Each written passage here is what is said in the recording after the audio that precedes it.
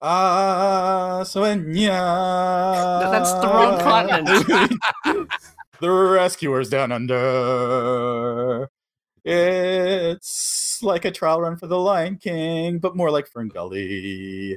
They made The Little Mermaid, and then they were like, oh shit, we're making this Rescuers Down Under, and we have to finish it and release it, but we really want to get to the Beauty and the Beast or Aladdin. So let's just make it real short.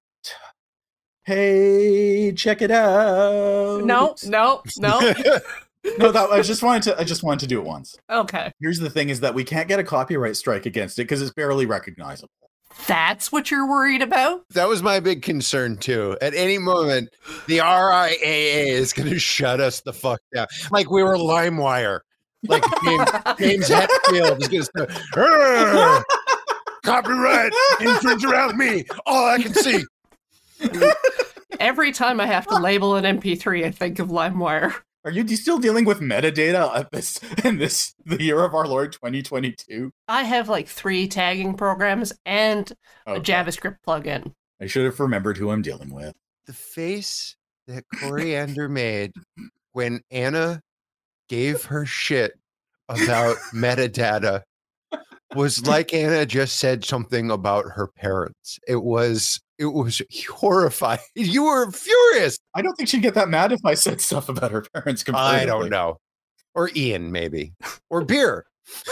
What's the thing you like? Dinosaurs? I don't know. Dinosaurs that transform into trains? Yeah, they suck. That's what my official stance is now. No. What? What? What? Are you talking about the Dinobots from Transformers? Yes, I'm talking about Anna's love of Dinobots. Oh, Corey. There's a lot of Sentai, and it's hard to remember all of it. Hey, Corey, I defy you to open the show. Hello, my name is Coriander Dickinson, and this is Hey, Check It Out, a show where one of us shows a movie to the others who haven't seen it or probably forgot that they saw it. This time, I picked Rescuers Down Under from 1990. Josh, introduce yourself. Hey everyone, I'm Josh A. Kagan, and today I watched The Rescuers Down Under because Corey made me, and then because nobody made me, I also watched The Rescuers because I had not seen it since I saw it in the theaters in like 1980. So I'll be doing a little vague compare and contrasting between the two Rescuers universes. Have you read the novels? The RCU? Are you making fun of me for expending any amount of effort? No, of course not.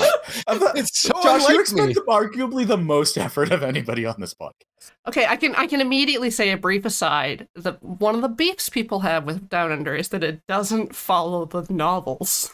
I'll say this, I am interested in looking at the novels now because I'm interested in what this was all supposed to be. But anyways, we can get into all of this. Anna, why don't you introduce yourself? Oh, hello.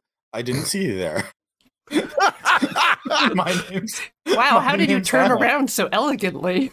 It's a talent that I have. My name's Anna. I also watched The Rescuers Down Under, but I only watched it the one time. And I did not rewatch The Rescuers, although I'm certain I saw it at least once as a child. And I'm pretty sure I had one of those books with the record in it that told you the story of the movie. Oh, those are great. With the sound buttons you had to push? No, like it came with a record and you listened to it and read along.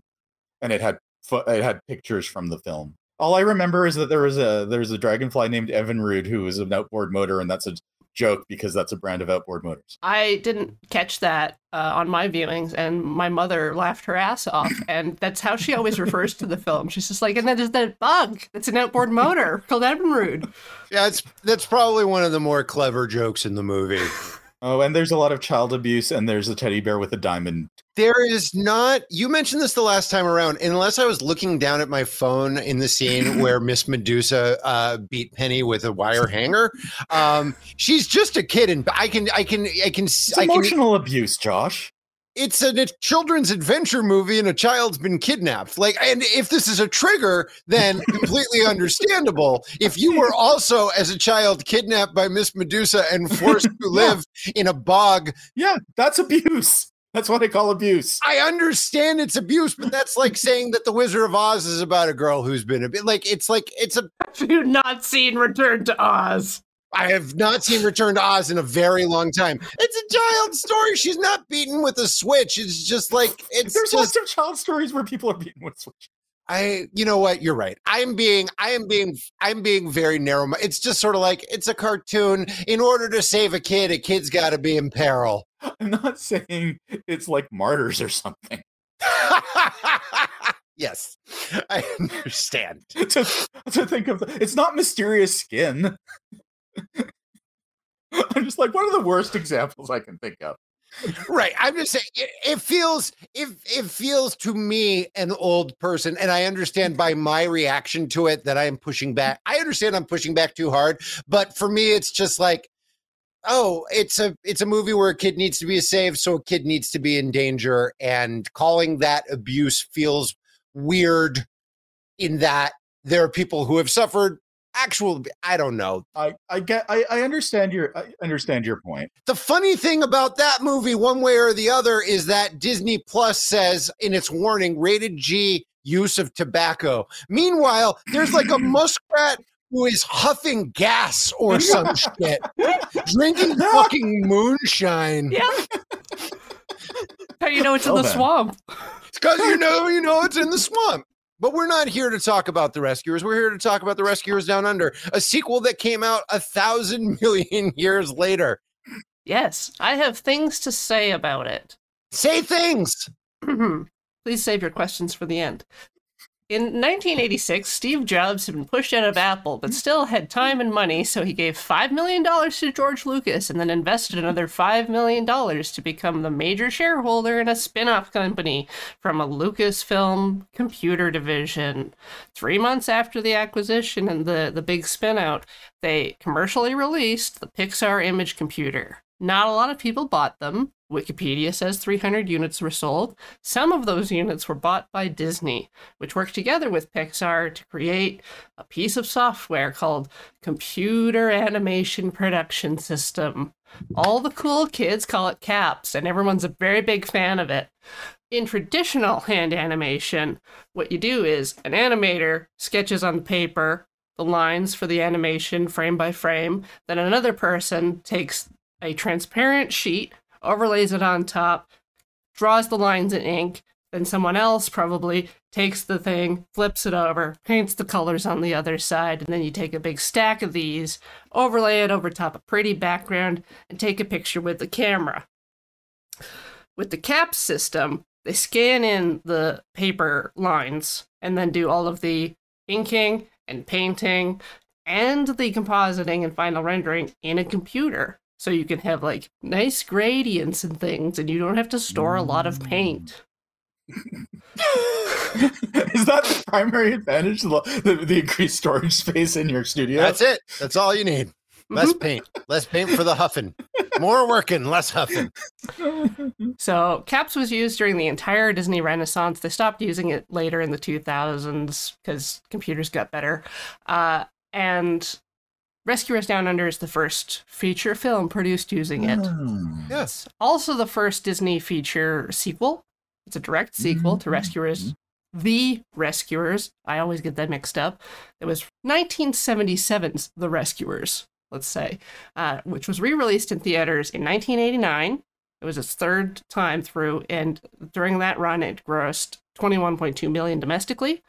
Rescuers Down Under was released the following year. They brought back original cast members like Bob Newhart as Bernard and Ava Gabor as Bianca. Jim Jordan, who voiced Orville the Albatross, died in 1988, so he was replaced by John Candy, voicing the character's brother, Wilbur. It's set in Australia because people like Australia, but the opening numbers made Jeffrey Katzenberg so sad that he pulled all of the TV advertising. Total, it did $27.9 million domestically. Opening numbers. I was like, I don't remember this being a musical, Corey. Yeah, And that was a problem. He was like, Jeffrey Katzenberg watched like the first two musical numbers, and was like, these make me so sad. I'm not advertising this film. It's too sad.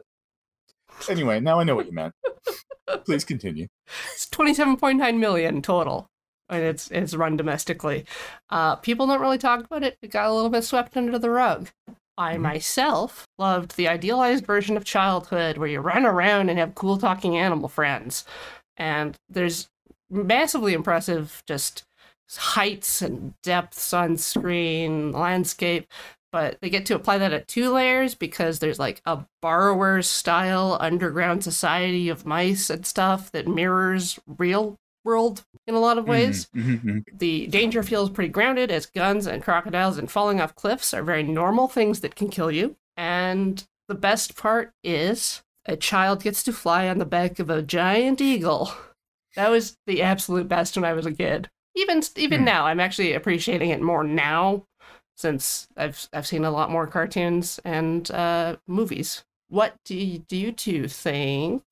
Anna? What do I think? I think that this is a solid 3 out of 5 stars from Anna. When I sang Ferngully, that's the thing that feels closest to me in terms of, like, I can see what it was trying to do. It accomplishes some of that, but it doesn't, because, like, when you put in the context of the Disney Renaissance, like something like your Little Mermaid, your Aladdin, etc., it really does feel like, oh, we started this project before the Little Mermaid came out, and we weren't going to just shut it down. We made them finish it. We didn't necessarily work on it as hard as we would have otherwise, because we knew what was coming down the pipe, and we realized that this felt like part of an older style of Disney movie that we were trying not to make anymore.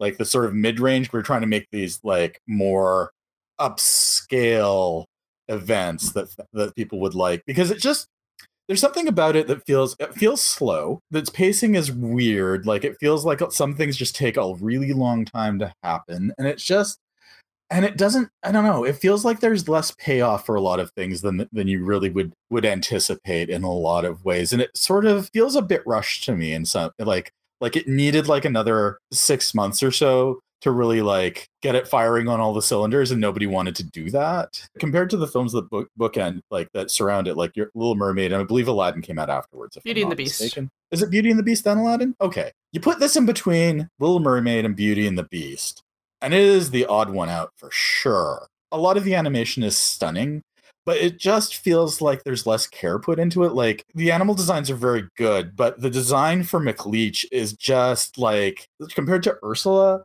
like compared to Gaston, he's nothing. He's kind of like a squishy nothing that I don't like very much. Have you ever watched Crocodile Dundee? No, I've seen Crocodile. That's not the problem. George C. Scott does a fine job, like, acting the crap out of his dialogue. It's honestly like the way he feels like he's animated very differently than everybody else, and they're always focusing on giving him these grotesque appearances, and he's very wobbly as a, I don't know, it's just like, if they were doing like a lineup of classic Disney villains and they included him, he'd be like way in the back somewhere.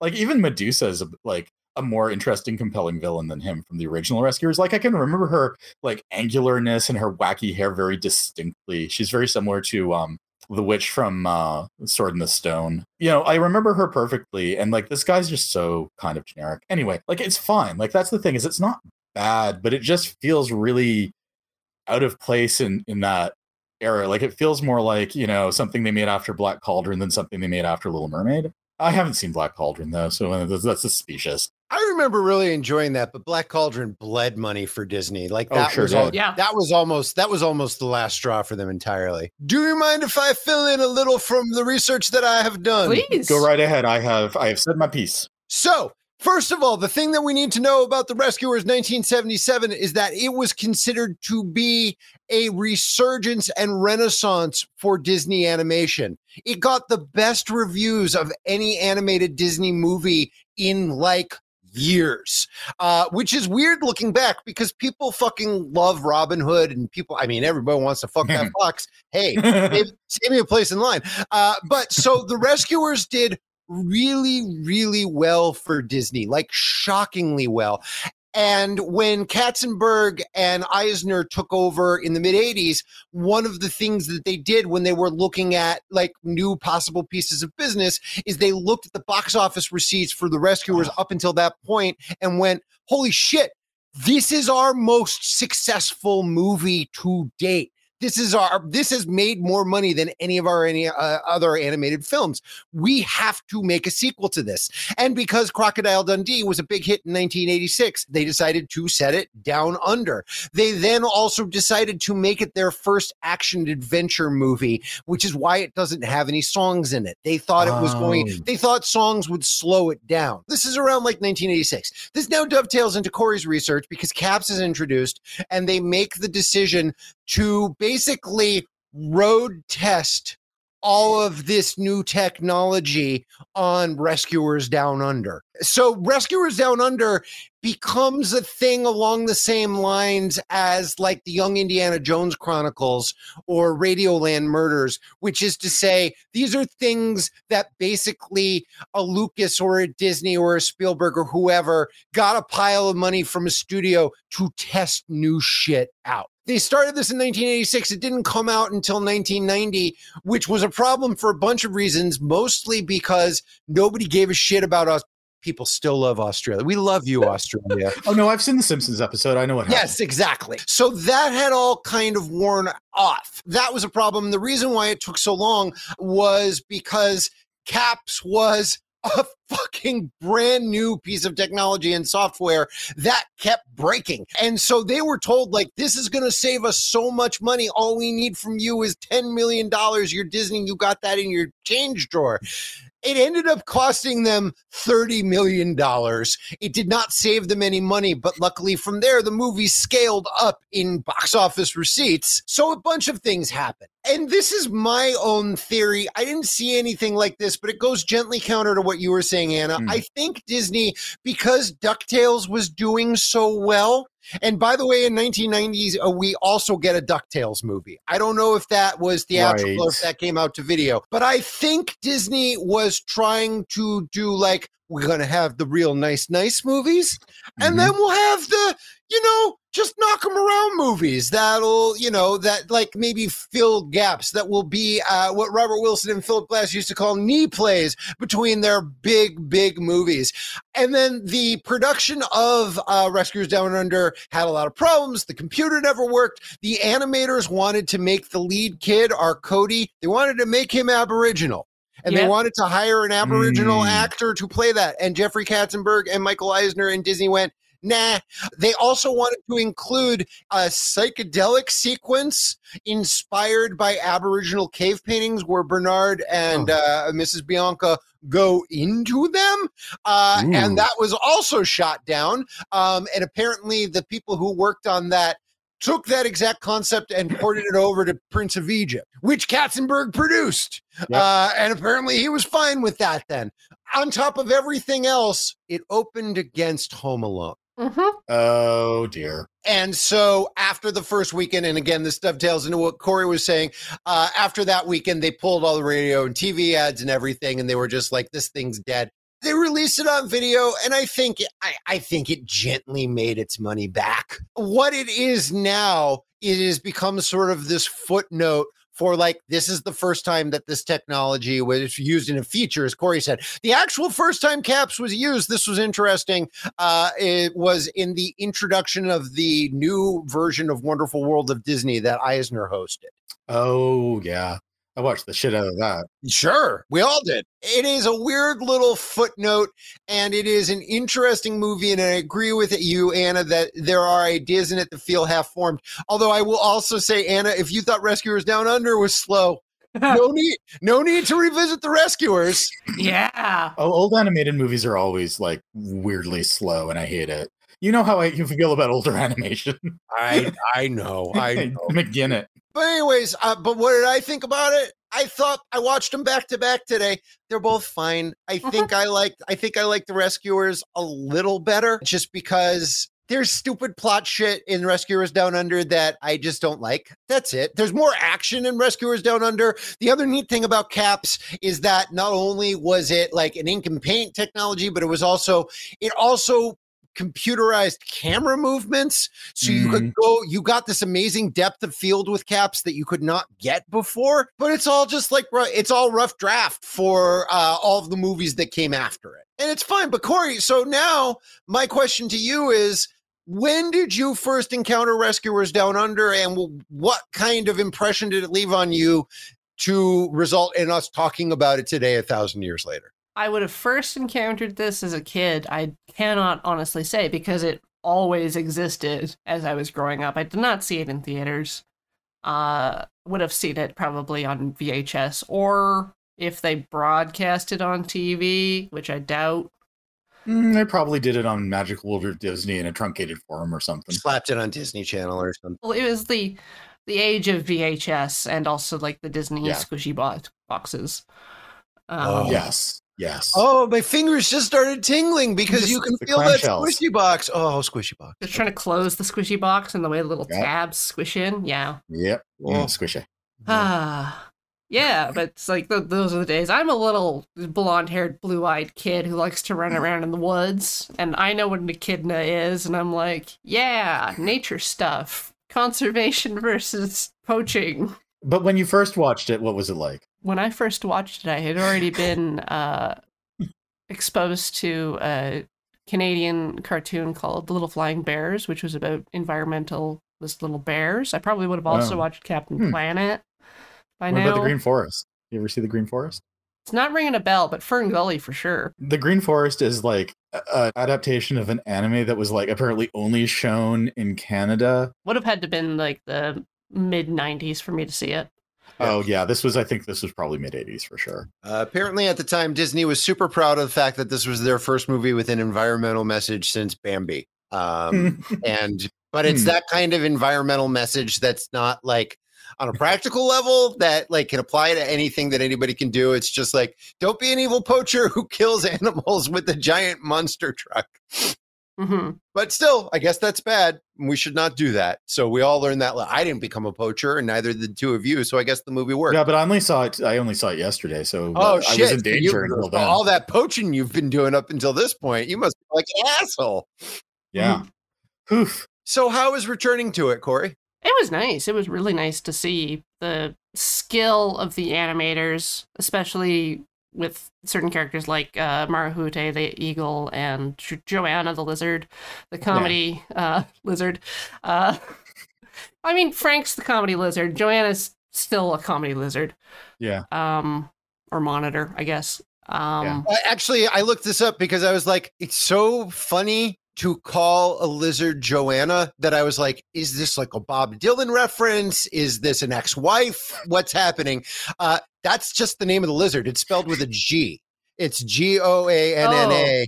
And it is apparently, it's like the same difference as like how there are possums and opossums. And the thing is with possums and opossums is that like it was a misunderstanding of a word for a different animal. So they dropped the opossum and the possum are apparently different things. Anyway, they mistakenly called this lizard the iguana because it kind of looked like an iguana. And then they dropped that I, and now it's just guana or Joanna as they call it in the thing. Perfect. Anyway. Wow. Look, I read Wikipedia. There you go. But I just kept singing Joanna from Sweeney Todd periodically. Mm-hmm. But it's got stuff like cliff climbing, free climbing is also a thing that I've always really loved. Like is the Mission Impossible Tom Cruise cliff face hanging, or what's the buddy mountain climbing one that they make fun of? Cliffhanger? In Ace Ventura. Thank you. Yeah. You're welcome. Why does he climb the mountain? Because it's there. To make love to the mountain. Were you a Rescuers fan before you saw Rescuers Down Under? No. I would have seen this first. I would have also been too young to recognize that the albatrosses were different people. Sure. But you dug it, and you still dig it. I dug it. I love myself little anthropomorphized mice. There you go.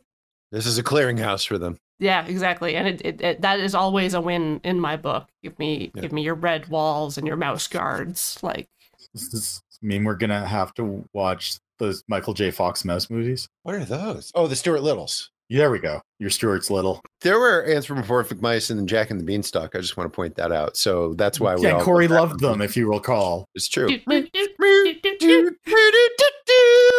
Sorry, Anna. This is really triggering for me. So let's talk about it. Hmm. Talking about it, talking about it, talking about it, talking about it. We started at Bug's Life view. There's little buggies stomping around, beetles, various things crawling on grass, on top of some dirt. There's some distant rock blurs, and then the camera just like zoom engages like warp speed and just takes off with some nice drums. There's some flute music, and then it just rapidly approaches these rocks, and there's this little farmhouse there with a pickup truck and a little peaked roof. And we go in through the window into a bedroom that's just a kid's room. There's like so many model airplanes hanging from the ceiling, and a map of Australia, and like a little nature field guide, and a compass, and stuff, and also a child sleeping in a hammock in a nest of clothing like I used to. The dream. You slept in a hammock? No, Wait. Did you just lie to us? I dreamed of sleeping in a hammock. Okay, here's one of the reasons why I don't engage with this film like you do, Corey, is that even as a child, none of that stuff was appealing to me. You didn't want your own little pair of like hiking boots and shorts and a backpack? I wanted to stay inside and play ColecoVision, and like play with my GoBots or something. Did you ever build forts? No, I never built fort. I built like maybe I built some snow forts at school, like with other people. But look, you know who I am now, right? I don't even know anymore. I became this Anna from the child that I used to be. And what about this Anna makes you think that the child that I used to be was real into like running around outside scraping their knee? I wouldn't even like walking on grass barefoot because I thought I was going to get stabbed by something. I would deliberately walk barefoot on like that crushed up gravel they use for driveways, just to toughen up my feet a little bit, just so that I could go walking in the woods without prickles like getting up in there. That's just not me. I'm somewhere between the two of you, I think. That seems fair. I acknowledge and accept that the outside exists, and I do enjoy being in it from time to time. But as far as like being a hiking, jumping, brook exploring kid, I mean, my hometown was a nicer version of the we're all going to the World's Fair town. So there were like tiny wooded areas that you could kind of bumble around in, and places where you could ride your bike and stuff like that. But, you know, and I enjoyed some of that to an extent. And then given my druthers, I wanted to watch cartoons. My mom believes the outside should be abandoned entirely. She was a big influence for that. But I don't think even without her, I would be the kind of kid who's just like, I'm going to go roll around and do things and build forts and blah, blah, blah. But like, I'm not mad at the outdoors. I also need it to be like 72 degrees with low humidity. Like, I need the outdoors to be as much like the indoors as possible. Hence living in California. Had I been a child that wanted to go galloping through the woods in my bare feet and looking for bugs, there were no woods for me to do that in where I was living. We were living in university housing. There was a large grassy field with a hill. I had like a suburban childhood, but if the suburbs were in the middle of if the suburbs stretched on forever. I had periods of time living in the suburbs, but the suburbs had like a sharp edge where it was just like fields or forest or creeks and things like that. No, I had none of that. But I think the important distinction I will make is I believe in the outdoors, right to exist and things of that nature. But if there were movies, and this is still true to an extent, my friend Dave refers to these as outdoor movies, which is why he does not ever watch any Sword or Sorcerer or Beastmaster type movies, because those are just movies with people running around in woods.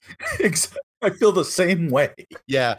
I go back and forth. I don't mind a little outdoor movies, but for the most part, like, I would watch shit like Raiders and stuff. Like, I like action adventure movies, but if we're talking about like man against nature movies, like Mosquito Coast or whatever the fuck, that's not. No, we're talking more about like,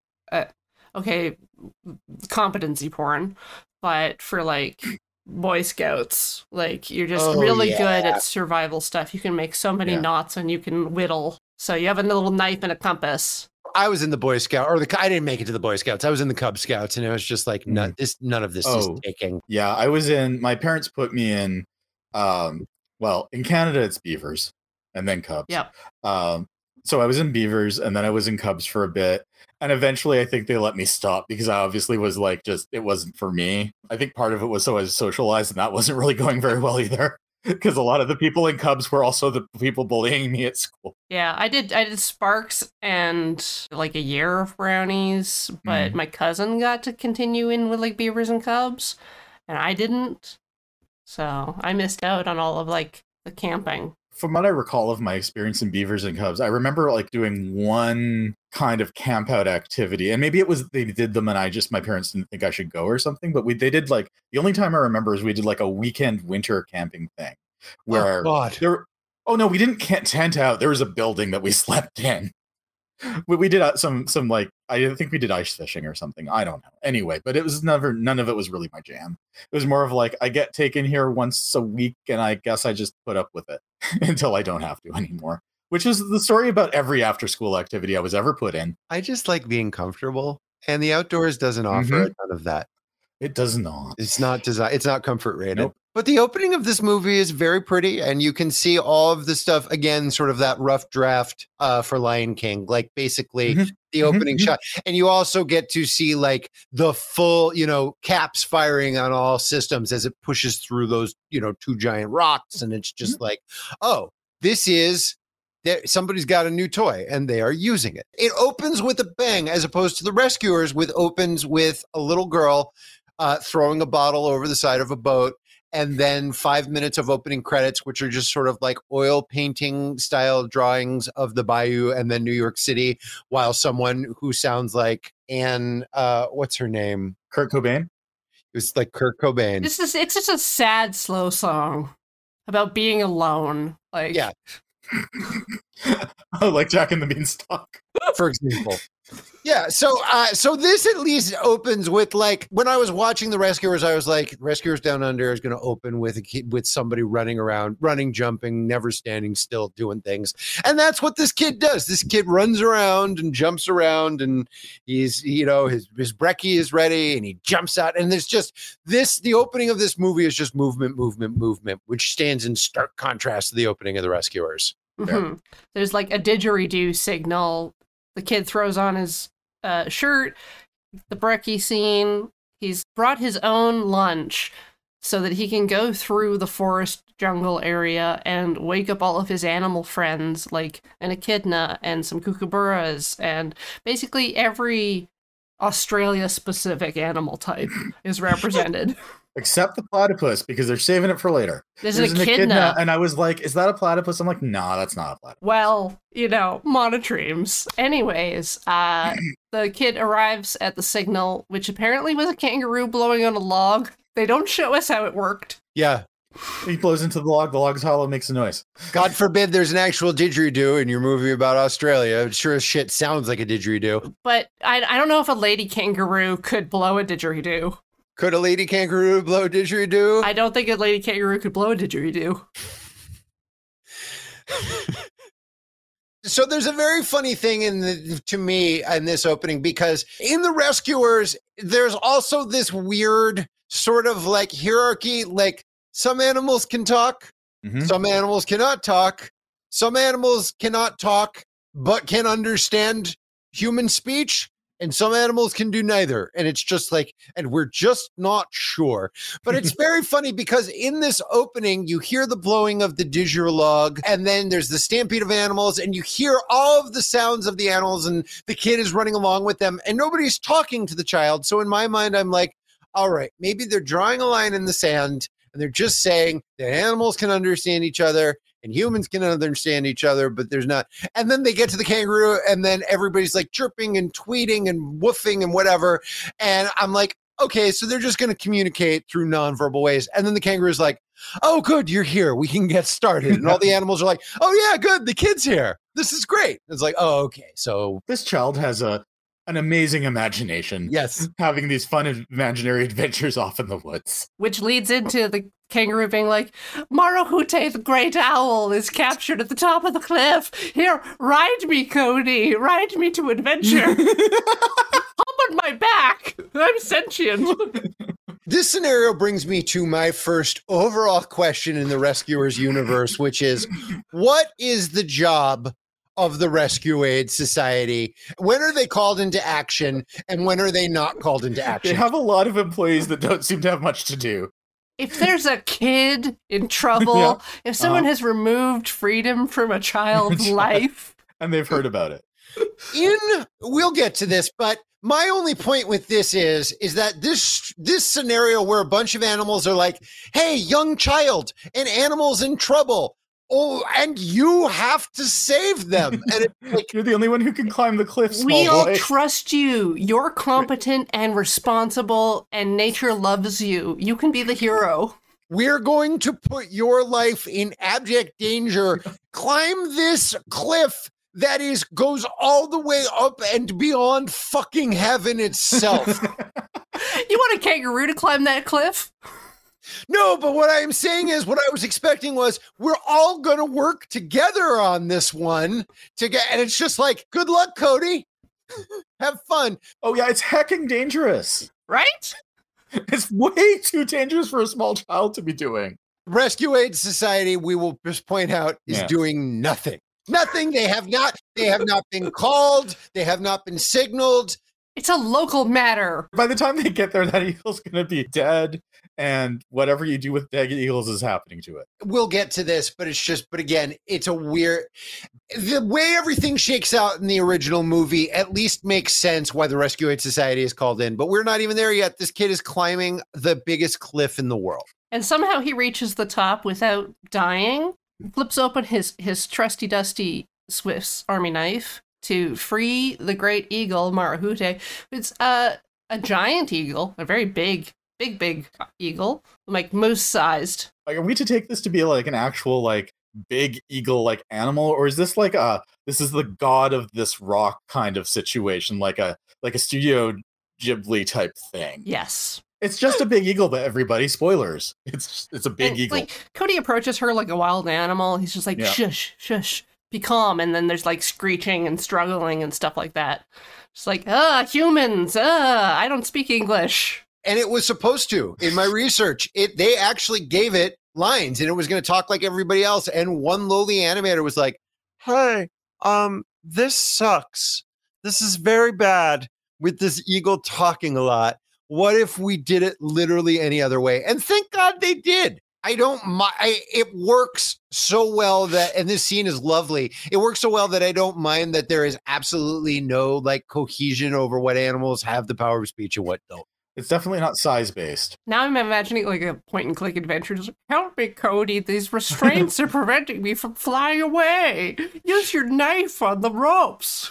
I'm imagining like the Australian equivalent of Dame Judi Dench Yes, exactly. doing her voice. So Judi Dench from Cats is restrained by these No, ropes, and no, she's God, struggling. no. She's struggling, and Cody's getting them with. I do not believe this knife can cut these ropes. That's definitely the rubber knife that you get when you achieve the rank of Pussy Willow. I'm sorry, I have to interrupt. In the Beaver Scouts, there is a rank of Pussy Willow. No, I'm making a reference to the classic Simpsons episode, Boy Scouts in the Hood. My mistake. Don't do what Donnie Don't does. Seems like everywhere I go, people are enjoying knives. Go on, Corey. Thank you. Speaking of knives, Cody successfully cuts enough of the ropes for the eagle to break free, and during the big celebration, Cody gets knocked off the cliff and plummets to his death. The end. It's a short film. I'm not even sure why it's called The Rescuers, to be honest with you. Know, he dies. It's just like the entire time they're not there, and the kid dies. I think this might have been part of why it was not box office magic. Here's what actually happens: the kid frees the eagle. The eagle gets a little squirrely because the kid pulls out a knife, and the eagle's like, "Knife!" But it gets loose, and they have a really nice chat where they do understand each other. There's no Mr. Eagle. And the kid's like, "Yeah, I lost my dad too." And the golden eagle is like, "And I got these eggs, and I got to do something about this." And and the kid's like looking at the eggs and finds a big golden eagle feather and like gives it back to the eagle. And the eagle's like, "No, no, no." And then the eagle sort of tickles the kid with it a little, and it's like, Wait, are they dating now? What's happening? They seem They're just being friendly. they're just being friendly. The eagle's like, no, you can have this. You did me a solid. Here, you can have my beautiful feather that you love so much, and like rubbing on your face in a sensual way, and you can do whatever you want with it in the privacy of your own home. It's like garbage to me. You could just have it. Like, it's like if you gave me a single hair off of your head. I don't care. Okay, come on. Cody plummets off the cliff. The eagle swoops down and catches him before he splats. This is beautiful, by the way. And then they fly Yes. up, gaining altitude by like grabbing onto rocks and ledges, and they go up into the clouds, and it's the I will show you the world is happening in the background, and this like cloud skimming, and then big dives, and then they go on an adventure through a swamp, They just can't wait to be king. ski on the water, and they have a grand old time before the eagle takes him back to her nest Yes, to show him her eggs. for very large eggs. I'm sorry if I'm going to laugh a lot when egg gets said, because I just think egg is a funny word. Egg. It's a funny word. Yeah. It's a funny thing. Eggs are funny. That's a good looking egg. Sphere, egg. It gets me every time. Oh, maybe I should increase my rating of Sphere to 1.5 stars for that alone. Apparently, this eagle was such a giant pain in the ass to animate that's why it's only in the first and last 7 minutes of the movie. We're going to say it was real diva on the set. No, but They did have their star animator Yes. do the character work. and you can tell because it's fucking gorgeous. Oh, yeah. The eagle looks better than probably anything else in the film. The first 10 minutes of The Rescuers Down Under eats the first 10 minutes of The Rescuers for lunch, as far as just like engaging things that a kid would give a shit about. Then the kid is just zippity doo-dahing his way through the forest and sees like a little mouse who seems to be in a jam. Cody's like, hey, let me get you out of there. And then we see the reverse shot, and the mouse is very obviously tied to a bunch of things that are trap-like in nature. One might even say a trap. And I think he's been told by one of the animals that the poacher is about. Mm-hmm. And there's a warning sign nailed to a tree where everyone would see it in the jungle. And the mouse is like, hey, no, kid, it's a trap. Hey, Because this mouse can speak English. Yeah. Here's the thing that we would learn about Cody at this point. We know he's brave and he loves animals, but at this point we learn he's also really, really dumb. Like, dumb as a sack of hammers. I mean, I think you're being a little No, he's super dumb. unkind. I'm intentionally being unkind because this kid is dumb. There's a lot of instances where if you just A, pay attention, or B, think about what he was saying, whether it was a good idea, this movie would not have a plot anymore. you know, I think it works out because he both saves the life of a sentient talking mouse Yes. and whatever apex predator would have fallen into the trap regardless. Would have been like a T-Rex or some other thing coming along. But it's a real Mr. Magoo kind of saving somebody. Mhm. He's not that bad, but I spent a lot of this movie shouting at him for things he did. You were really mad at this kid. I wasn't this mad at this kid. I just found him to be a little bland, which he certainly is. But like, oh, yeah. he's spunky. He's like, he doesn't. The thing is, and this works fine with the Rescuers as well. Both Penny and Cody are kind of bland nothing burger characters. Cody at least is a little more proactive and like does things and has adventures, whereas Penny is just like starts off kidnapped and stays kidnapped until she's not kidnapped. But no, I mean, and also it's a child. That's no excuse. He's been raised by a single There's mom. no excuse for not listening to mice when they tell you things. It's valid. Like, you know what? I think it is. It's condescension. He's like, that mouse doesn't know what he's talking about. I'm Cody. I'm smarter than everybody. Watch me fall into this pit. So he falls into this pit. And the pit trap signal goes off because when you build a pit trap, you wire up a little light indicator that goes all the way to your secret base and or truck that has a radar on it, and you just fire that beast up and head on out there to go capture whatever wild prey has fallen into your This pit. alarm looks like fucking like World War II Russian surplus. And the truck itself, Oof. the first phrase that popped into my mind was Lorax fucker. Like, it's just like, it's just, yeah. It's got like a murder plow in the I front. mean, it's not Mad Maxy. Oh no, you expect to see this thing crawling with war boys, shiny and chrome. But it's one of the things in the movie that you can definitely absolutely see like, oh yeah, this is where they brought in the liquid cooled computers to make this thing go. And this is where we meet Leech. This is where we meet our poacher. I'm going to say this for the record. I kind of liked his animation. It's incongruous with the rest of the movie. He definitely does not look like a Disney character. What he looks like is a John Kricfalusi character. He's got like this. Oh yeah, he looks like Powdered Toast Man, right? Or maybe a little Bluethy. Yeah, he does. Yep. It's that sort of. He's got like this square jaw, but it's a very like. It's almost like when R. Crumb would draw people who represented the establishment. Like he's got a very square head. He's got like a very protruding mandible, and he's always in shadow, and he always has a 5 o'clock shadow. But yeah, he's very evil. Yes. Yeah. Whereas Medusa in Rescuers is sort of this red-headed, haired and shrew with droopy bazooms and a big tuchus, and just sort of like this very like we've seen Disney evil doers, villains, people call them, like that, like Medusa before.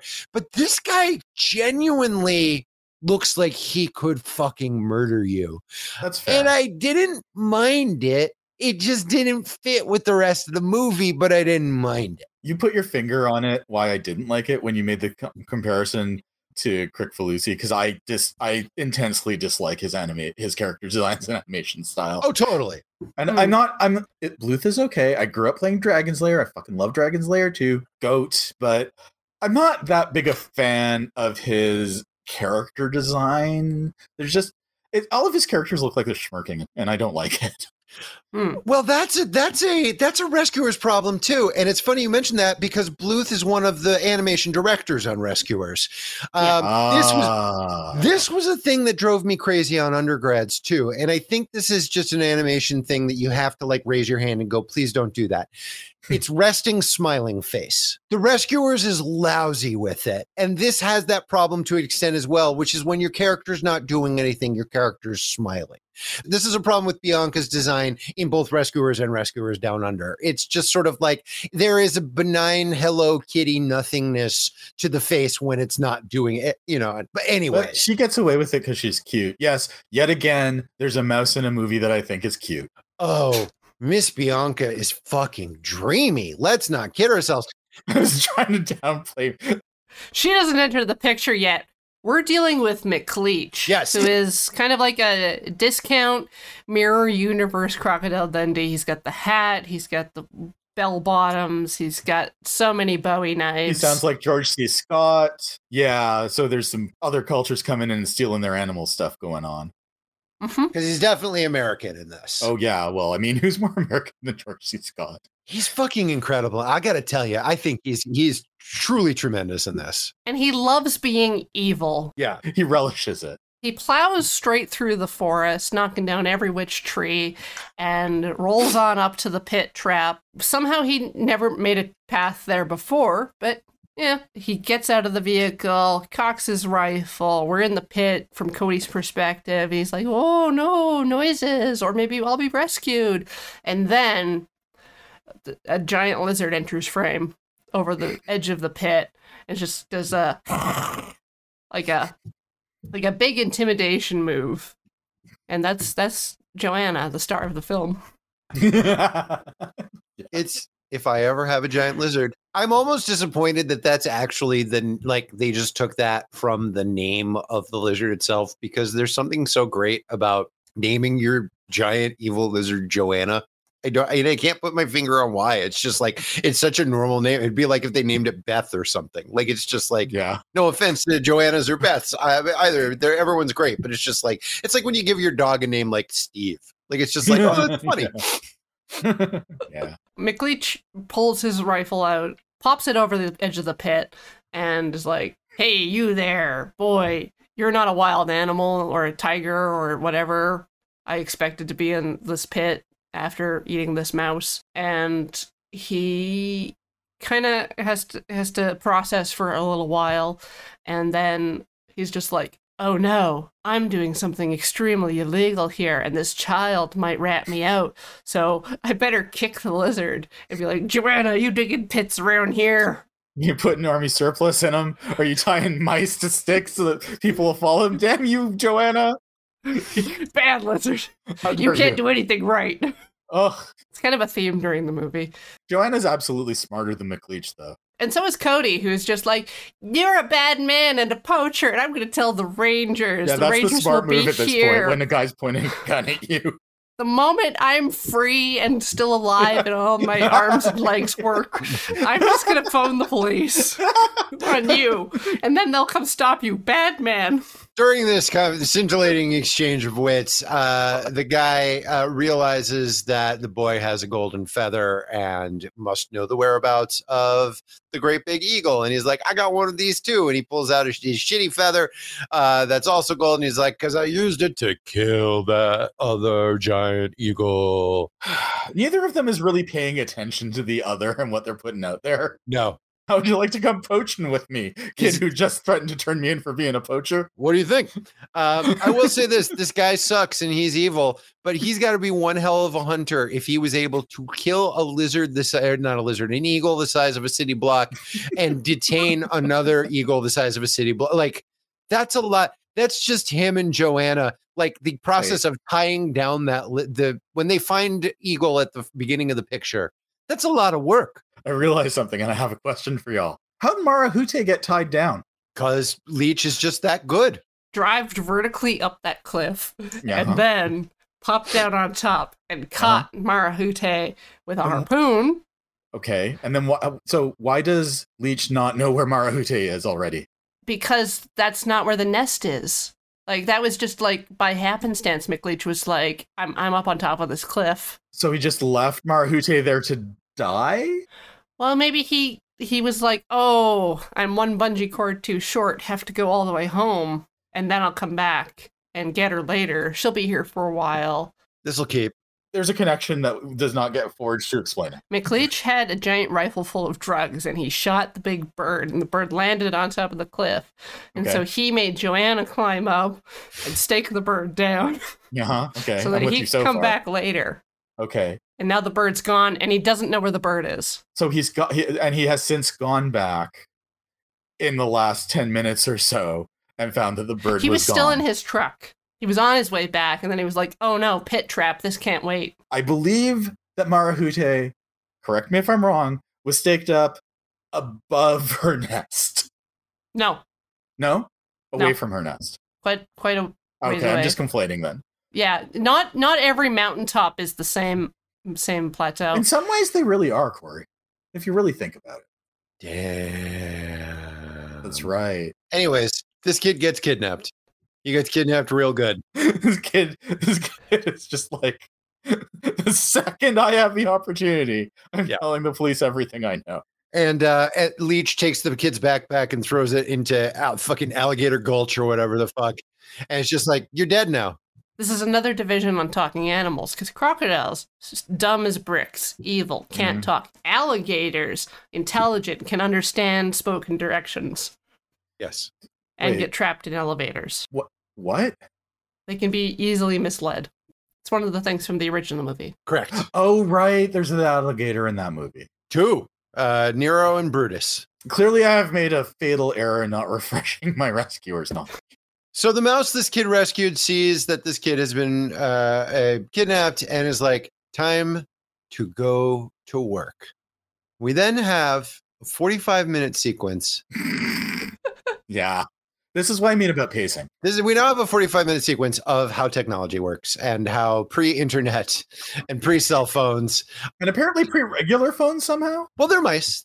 So the mouse basically signals like, "Hey, a kid's being kidnapped. We got to call the Rescue Aid Society," and that signal gets bounced to like Hawaii, and then that signal, and then a bunch of mice who like hiding out in NASA who wear little Hawaiian shirts, which is adorable as shit. they bounce the signal and blah, blah, blah. And it gets pinged. And it's actually a very cool sequence where we have like kind of that Raiders of the Lost Ark arrow. Uh-huh. Yeah, it's a very fun Indiana Jones sequence where we go to like famous military installations that the USA has. Yep. Very proud of them. Yes, Anna, it looks like you've got a question. I have a question. This kidnapped boy is in Australia. Yes. Yeah. The rescuers, the titular rescuers, are in New York. Correct. Now, when we see the call come in to rescue RSU, is it RSU? RAS. RAS, thank you. RAS New York headquarters. We do see on the panel that there are other places that the call could have come from, like Japan, etc. They don't dispatch every single rescuer from New York, so surely there were closer ones. Let's talk about the Rescue Aid Society for a minute. So the Rescue Aid Society, and they don't use this establishing shot for some reason, but so the Rescue Aid Society is a miniature Mouse United Nations that exists under New York City's United Nations. Yes. And in the opening of the movie, you see all of the human dignitaries going to like work at the United Nations, and then there are mice wearing matching outfits who hop out of their briefcases because if there's one thing that we can all agree on is that it is always awesome when people come from other countries and bring vermin with them in their suitcases that can run around our cities and vice versa. What you want to do is introduce as many native animals to other countries as possible without any regulation. I'd have called them Chazwazers, for example. And in The Rescuers, what happens is a little girl is trapped in a bayou in Louisiana or somewhere like that. She's in swamp country. She lets a bottle go. The bottle is actually addressed to and somehow magically makes it to New York City, where it is found by New York City mice and brought to. So the thing is that even though it's the kid's not in trouble in New York, the bottle ends up in New York. And that's what says, okay, now we're ready to go. We got to send our two people on it. But at least she's in the continental United States of America, not unlike New York. She is not in a country literally on the other side of the globe. In the second movie, it's already been established that these mice go and save children, so it doesn't really matter where in the world that is. Like, we do see that there's basically rangers and like army doctors in Australia. It just feels like they might have been concerned about the time frame of getting across the entire planet. This is my question. It seems like everyone's aware of the Rescue Aid Society, and it seems like there are members of the Rescue Aid Society who are from all over the globe. So what that says to me is that every country has their own sort of like Rescue Aid Society reserves, but that's not the case. It seems like there's some kind of there's a lot of red tape, and you got to shoot this thing up. But of course, and this goes back to my thing at the beginning where it's like all of the animals are in trouble, so they call one kid, and it's like now you're putting this kid in abject danger, which is going to bring in the Rescue Aid Society. I just don't understand what the jurisdiction is. I don't know the chain of command. But for the purposes of Rescuers Down Under, if a kid is in trouble in Australia, you have to get 92 mice to pass this along to the Rescue Aid Society, where they all go, there's one child in the world who's in trouble. Yes. And we should send our top mice. I'm just concerned that they could be more efficient a bit. There's a better way to do this. Our best agents, the representatives from Hungary and and Britain. What US. US. So Bernard. So in the Rescuers, Miss Bianca is a member of the Rescue Aid Society, and Bernard is the janitor. And then there is a 68-minute sequence where Bernard gets a piece of paper out of a bottle, and Miss Bianca is so enamored of his stick-to-itiveness that she's like, this will be the agent I will bring with me. And everyone else is like, but that's Bernard. He sucks. And she's like, nah, he's Bob Newhart. He's awesome. Yes. I mean, fair enough. Fair dues. You can't argue with results. In this case, they're at the big meeting. Well, they're not. The mice are missing. Yes. The representatives, our top agents, our go-to people, they're missing. Literally nobody else in this agency is on a mission. They're all in their seats. Just not Bianca and Bernard because, I don't know, they're not supposed to have lives outside the RSA. Well, that's the problem. They were having lives outside the RAS, and then this Code Red came up, and they weren't already stationed at the RAS headquarters, so they couldn't get to the meeting in time. Cut to a fancy French restaurant where fancy Americans and people are eating fancy foods. And we see that in this restaurant, there is a shadow restaurant run by cockroaches. Like crickets. They're crickets. Fam. They're French. What? This is a New York City restaurant. Those are cockroaches. They're not cockroaches. They don't have cockroach legs. They have the little cricket legs. Yes, by the letter of the law, you are correct. But I'm sorry. I lived in New York City for 10 years. There aren't secret societies of crickets living underneath fucking New York City restaurants. Dear listener, I would just like to advise you that prior to us recording this podcast, Joshua A. Kagan had stated that there's nothing more boring than somebody who's lived in New York who defines themselves as somebody who's lived in New York, and has now proceeded to pull the New York card. I'm a boring person, and I'm just here to tell you that there are a lot of cockroaches. We know there's a lot of cockroaches in New York. Can you just believe maybe that there's a couple crickets as well? Whatever. Vermin. Not all bugs are the same bug. There are vermin serving other vermin in the chandelier of this French restaurant. And it's gross. Ugh. And It's fine. They make pea soup in a tiny thimble. It's adorable. I don't like bugs. Jen loves tiny things, and she thought this was amazing. The animation on it is wonderful, and there is a lot. You could actually see sort of like the glimmer in this movie's eye of Ratatouille, which is really interesting. But like, yes, so it's all great, and vermin are serving vermin. They're having vermicelli. You must be very proud of yourself, and you I'm a really little bit proud of myself. That was great. That was a great joke, Anna. Thanks. I do my best. Anyways, and there we are introduced or reintroduced, depending on when you saw this in your life, to Bernard, who is Bob Newhart and plays him as Bob Newhart, and Miss Bianca, who is Ava Gabor. And I'm going to go ahead and say, and if there are any Green Acres fans out there who disagree with me, I apologize. This is probably the only good thing that a Gabor sister ever had her name on. Green Acres is the place to be. Farm living. Well, here's what I'm going to say. That may also be controversial among Gaborians. I think Ava Gabor is definitely the hotter Gabor sister. I think that bit in Star Trek where Zsa Zsa Gabor showed up on the main screen was the best I don't remember this. bit. In which iteration of Star Trek? The original series? The OG, yeah. Okay, yeah. Are you conflating this with the time that she showed up on a TV set in Nightmare on Elm Street Part 3? Her and Dick Cavett. Yeah. Welcome to prime time, B-word. Yeah. Listen. Nightmare on Elm Street 3 is the best Nightmare on Elm Street movie, and that seems tremendous, but it does have the B word in it. The first three Nightmare on Elm Streets are all amazing in their own way. Granted, but Dream Warriors. I feel like Nightmare 3 is in a lot of ways the apex of the series in terms of it really getting everything right without quite having veered into self-parody as it almost immediately did. We'll talk about this movie someday because I do love this movie. There's a nifty also fantasy element to it, which the other two movies do not have. Which I really like. It's good. It's a good movie. We're not talking about that movie today. I patterned on it. Anyway, whatever. And here we're, being exposed to things that I patterned on, where Bernard is like, oh, I definitely don't secretly want to propose to you at this fancy dancy restaurant that we have our one day off a year at for fancy dinner. And Miss Bianca is just like, oh, Bernard, I love you. I am so fancy. This is a fancy time. And Bernard drops his ring and goes scurrying off across the floor to get it. And then there's a bunch of comedy where it gets stuck on a large lady's foot and he takes it off, and she thinks that the guy that is at dinner with her is the guy that touched her foot. And she's at a French restaurant with bare feet, but she is a mouse, so with mouse feet. Whatever. But then one of the crickets runs up with a telegram. It's like, message for you, Miss Bianca. And she's like, oh, go tell Bernard.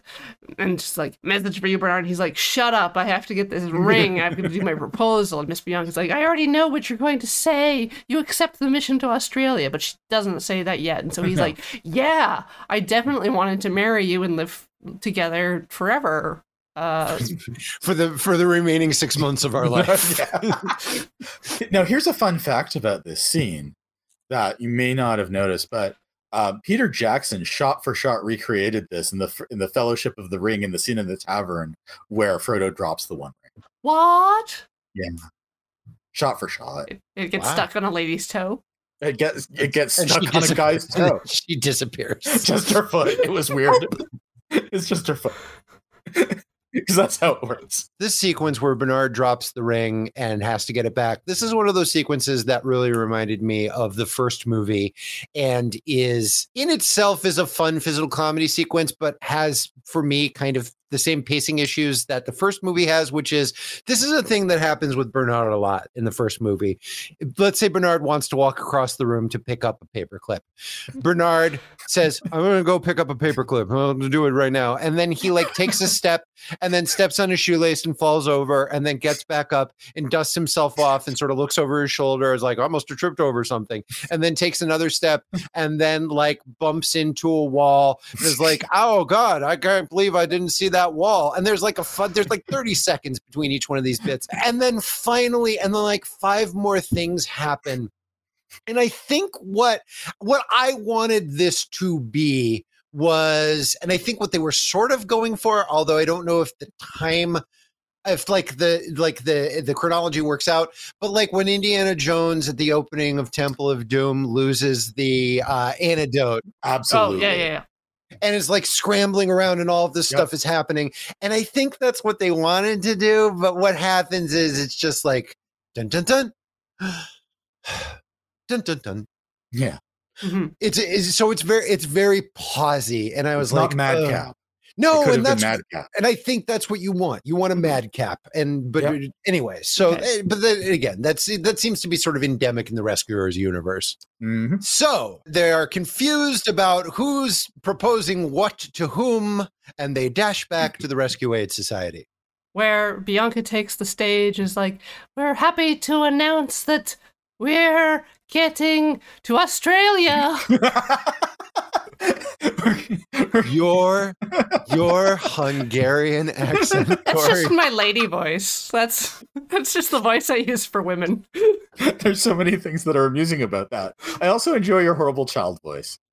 Which one? The one that's like Bart Simpson, or the one that... The one that's like a small child that is the worst child in the world. I'll say this. This is another thing about The Rescuers #1.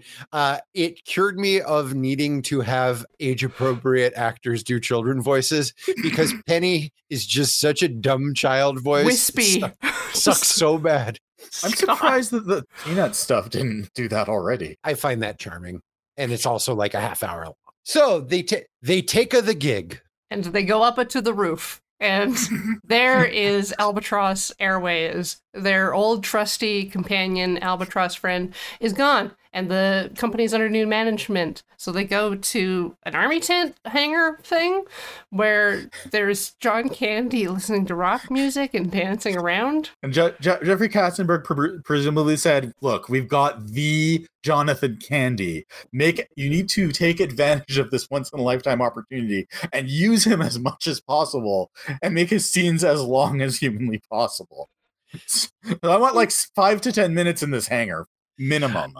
A piece of information I was very unsurprised about was in one of the articles I read about Rescuers Down Under. They were like, you might be surprised to know that John Candy improvised a fair amount of his dialogue. I was like, oh, shitting me? No shit.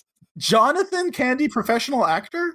A treasure. I think he's totally fine in this movie. Oh, he's fine. He's fine. It's not, again, we keep talking about dry runs, and this is very obviously a dry run for Robin Williams and Aladdin. You know, like this is like, let a comedian do his, and I don't know if Disney movies had like name brand let's see, it's Beauty and the Beast. No, there's no like Buddy Hackett cameo in Beauty and the Beast. Like they bring him in for Little Mermaid, but like, but up until this point, Disney doesn't really concern itself with celebrity voices. I could be wrong about this, but this is the first time, and they were very excited. They got Bob Newhart and they got Eva Gabor in front, and that was like, that's the highest level of celebrity voice that a Disney movie probably had up until that point. Well, I mean, Angela Lansbury was in Beauty and the Beast.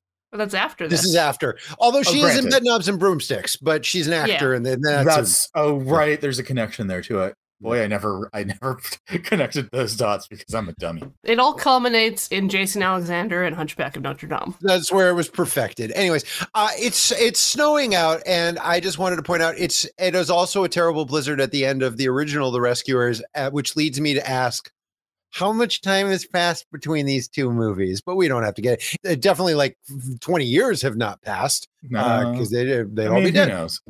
Josh, they're timeless. They are timeless. Anyways, so they get Wilbur, who is Orville's brother, or is it the other way around? No, this is Wilbur, right? Yes. Or is this Orville? Yes. And after 45 minutes of John Candy being like, "You want a drink? I have all kinds of drinks, and I put umbrellas in them." And it's just like, what is happening? Mango, what an exotic flavor. You can smell money burning as this is The happening. first thing he offers them is a cooler, and I'm like, should those mice be drinking? I don't know. I don't know. See, why not? It's a long flight. They'll be sober by the time they get there. Anyways, he thinks that they should fly when it's not a blizzard, and they're like, a child is in danger, and he's like, oh my god, I love children, let's go right now. And then they queue up Pipeline, I guess, and jump off a building together. Into the finest CGI cityscape that the year 1986 had to offer. It definitely does not look like shiny shoe boxes that somebody spray painted matte black. No, nothing of the sort. They put the snow in front so you can still tell that it's a blizzard. There is some good computer animation in this movie and some bad computer animation in this movie, and the cityscape is not great. They hadn't perfected the Matrix yet. Come on. We didn't have those animated Listerine bottles yet. The plane dives down into what appears to be the middle of just like 42nd Street. It causes a 92 car accident. Yeah, they're utterly unfazed. No rescue aid society brought in to help these motherfuckers, certainly. There were no children in those cars, so fuck them. And they're just having a casual conversation the entire time. Yeah. It's just like, oh, are we flying the whole way by bird? And he's like, no, we got to meet up with a bigger airplane later. And then they actually do. A bigger bird. Yeah. But it's like, haha, but I know albatrosses are like the biggest. What could be bigger? I don't know, like a giant eagle. Or a plane. Or an airplane, the Iron Bird, if you will. If you will. So now and again, it begs the question then, like, were they just using Wilbur as a Uber to get to JFK? Like, if all they were going to do was get on a plane, I don't know if they needed... No, they needed him to fly them around Australia once they got there, too. It's just there was an unfortunate happenstance that prevented that. Yes. So now they're on a big plane. In the middle of this, Cody's whining and complaining, and McLeach is like, I hate children and animals. Kill them all. Let me throw some knives at you. For fun. Oh, yeah, because he's trying to, like, where's that nest? Is it over here at Suicide Gulch? Plonk, and throws a giant knife at his head. Is it over here at Murder Junction? Plonk. It was a little later. It is a little later. Because it's after we find out what the names of places are, and then it's like, oh, he wasn't making that up to freak Bernard. It's actually what they're called. Yeah. Wilbur is asleep on the landing gear of a jumbo jet, and they fall as it opens into the Sydney Opera Houses. So you know we're in Australia. This is the point at which Jen said, look, they're in Sydney, pointedly to me because of me not knowing that time because I didn't make the connection. And then they're like, we just have to fly to Mugwump Flats. Speaking of Naked Lunch, which we were doing off mic, yeah, I suppose I could have just looked this up on Google Maps. Maybe there is a place called Mugwump Flaps. Probably no, not. there isn't. Then that's just a Naked Lunch reference, which is fucking crazy. Also, Wilbur says throw another shrimp on the Barbie before jumping out of the airplane. Boy, and you can actually see that joke's sell-by date float by as he's saying that. And it's like 1987. Yeah. So now they have to land, and now we meet Jake, who is like a kangaroo rat or a hopping mouse or kangaroo mouse. Some sort of hopping mouse, might be a jerboa. Anyways, he's playing checkers with a fly, which is where I got my Chippendale Rescues Rangers and the Rescuers confused for so many years, because I'm like, there's a fly, there's a sentient fly sidekick. And they're called the Rescuers or Rescue Rangers, and they're like rodents or something. Did anybody watch that Rescue Rangers picture? Sure did. Do the Rescuers show up in it? No, but Ugly Sonic's there. Ugly Sonic's there a lot. My favorite Disney character. Listen, it's pretty okay. A lot of people really liked it. if they ever were intending to release it to theaters, they changed their mind at some point and were like, you know what? Let's just make the animation on Chip really ass looking compared to literally everything else in this film. It's got some fun meta jokes. It's if you want to turn your mind off for an hour and a half and be moderately entertained, it's perfectly okay. I will watch Halloween 3 Season of the Witch. Great. Fantastic. I would rather watch Halloween 3 again than rewatch Chip and Dale. I'm not going to lie. I was just curious if the Rescuers popped up in there. It always felt weird to me that the Rescue, and now I feel like the answer to the question is because this movie made $6 at the box office. But it always seemed weird to me that in the world of like Rescue Rangers and DuckTales and Goof Troop and all of those other things, that they had rescue mice in the pipeline and didn't go like, let's do a rescue or something. Could be a rights thing. In my world, it's a Ghostbusters versus the real Ghostbusters situation. Right. When you're 5, you can't tell the difference. When I was 10, I was like, I didn't know the difference. And I was like, well, maybe this is the Ghostbusters I'm after. It doesn't appear to be, but maybe there's a reason. Maybe if I watch it long enough, I'll find out. Has anyone ever tried to watch that original 1970s live action show? Does nobody know what I'm talking about? Oh, I know what you're talking about, but literally nobody has ever tried to watch it. Never. I know someone who probably has, frankly. Oh. I haven't seen it. Oh, you're not talking about me. No, I'm talking about Anna and I's mutual acquaintance, Jeff, who is a huge Ghostbusters fan. Oh, you know what? You're not wrong. That of any human being I know, he is definitely the most likely. Hopping mouse, Jake, playing checkers with sentient fly. The fly wipes his butt with Jake checkers wise, just absolutely wrecks him. And then it's time for this bird to land. And there is a whole sequence where it's like the runway is not long enough for you to land. And in my head, I'm just like, birds just land. But really large airplanes don't. Haha. But they're not landing the airplane. But it's a big bird. They've already made this joke where airplanes and birds are the same thing. Yeah, it's not a good joke. But it's a good sequence because they're like, it's a metal roof, so they have to like extend one end of the roof, and it's hijinks, and it's fine. It's properly paced hijinks, I will give it that. And Wilbur ends up wearing a bra for a brief moment before doing like the elastic band trick to Jake, where he goes fwing off, and then Jake pushes up like a disembarkment staircase and complaining bitterly about Yanks. Yeah. Oh, Yanks do whatever they want, always doing their flybys and their tower buzzing and top gunning. There's like flowers in the air, and he's like, I'll help you with your luggage, and he grabs her single bag. Well, Bernard is stuck with the rest comedically, and so Wilbur's like, here, I'll grab your 2 tiny mouse bags, but oh no, his back gets put out from lifting the 2 tiny luggages. It's very funny, I assure you. What's not funny is the results of this action. I mean, there's so much stuff happening at once. I just want to say the entire B plot where Bernard wants to propose to Bianca and Jake comes in and is like, I'm going to be, now it's a love triangle. All of that can get shipped away. Stupid as shit. Put literally anything else in there. I don't want children's minds clouded with all of this heterosexual nonsense, quite frankly. I think it's bad for kids. It's not even like a will they, won't they. Bianca's got it for Bernard the entire freaking time and always has his back and is just waiting for him to finally actually say the words. The bigger issue for me is that nobody in this movie works as a team, because Jake is now his entire job is to show Miss Bianca how much better he is at outbacking than Bernard. So he doesn't really ever do anything. And then they get trapped down the line, and then Bernard has to do all of this. There's a lot of opportunities for a team to come together, which happens in The Rescuers. Everybody works together. They meet friends along the way and blah, blah, blah. This never happens in this, and I feel like one of the reasons why is because Bernard and Jake have to be at each other's kind of throats the entire time. They're very gently at it. It's more like Bernard's like, well, I guess he's already won. Not even going to try. Bianca could care less. Jake is under delusions that he's just going to sweep in. It's like, it is a love triangle, but nobody in the love triangle knows that there's a triangle. Well, yeah, because it's like Miss Bianca says she's single, so Jake is like, hello. And then Bernard's like, I can't get time alone with Bianca to propose.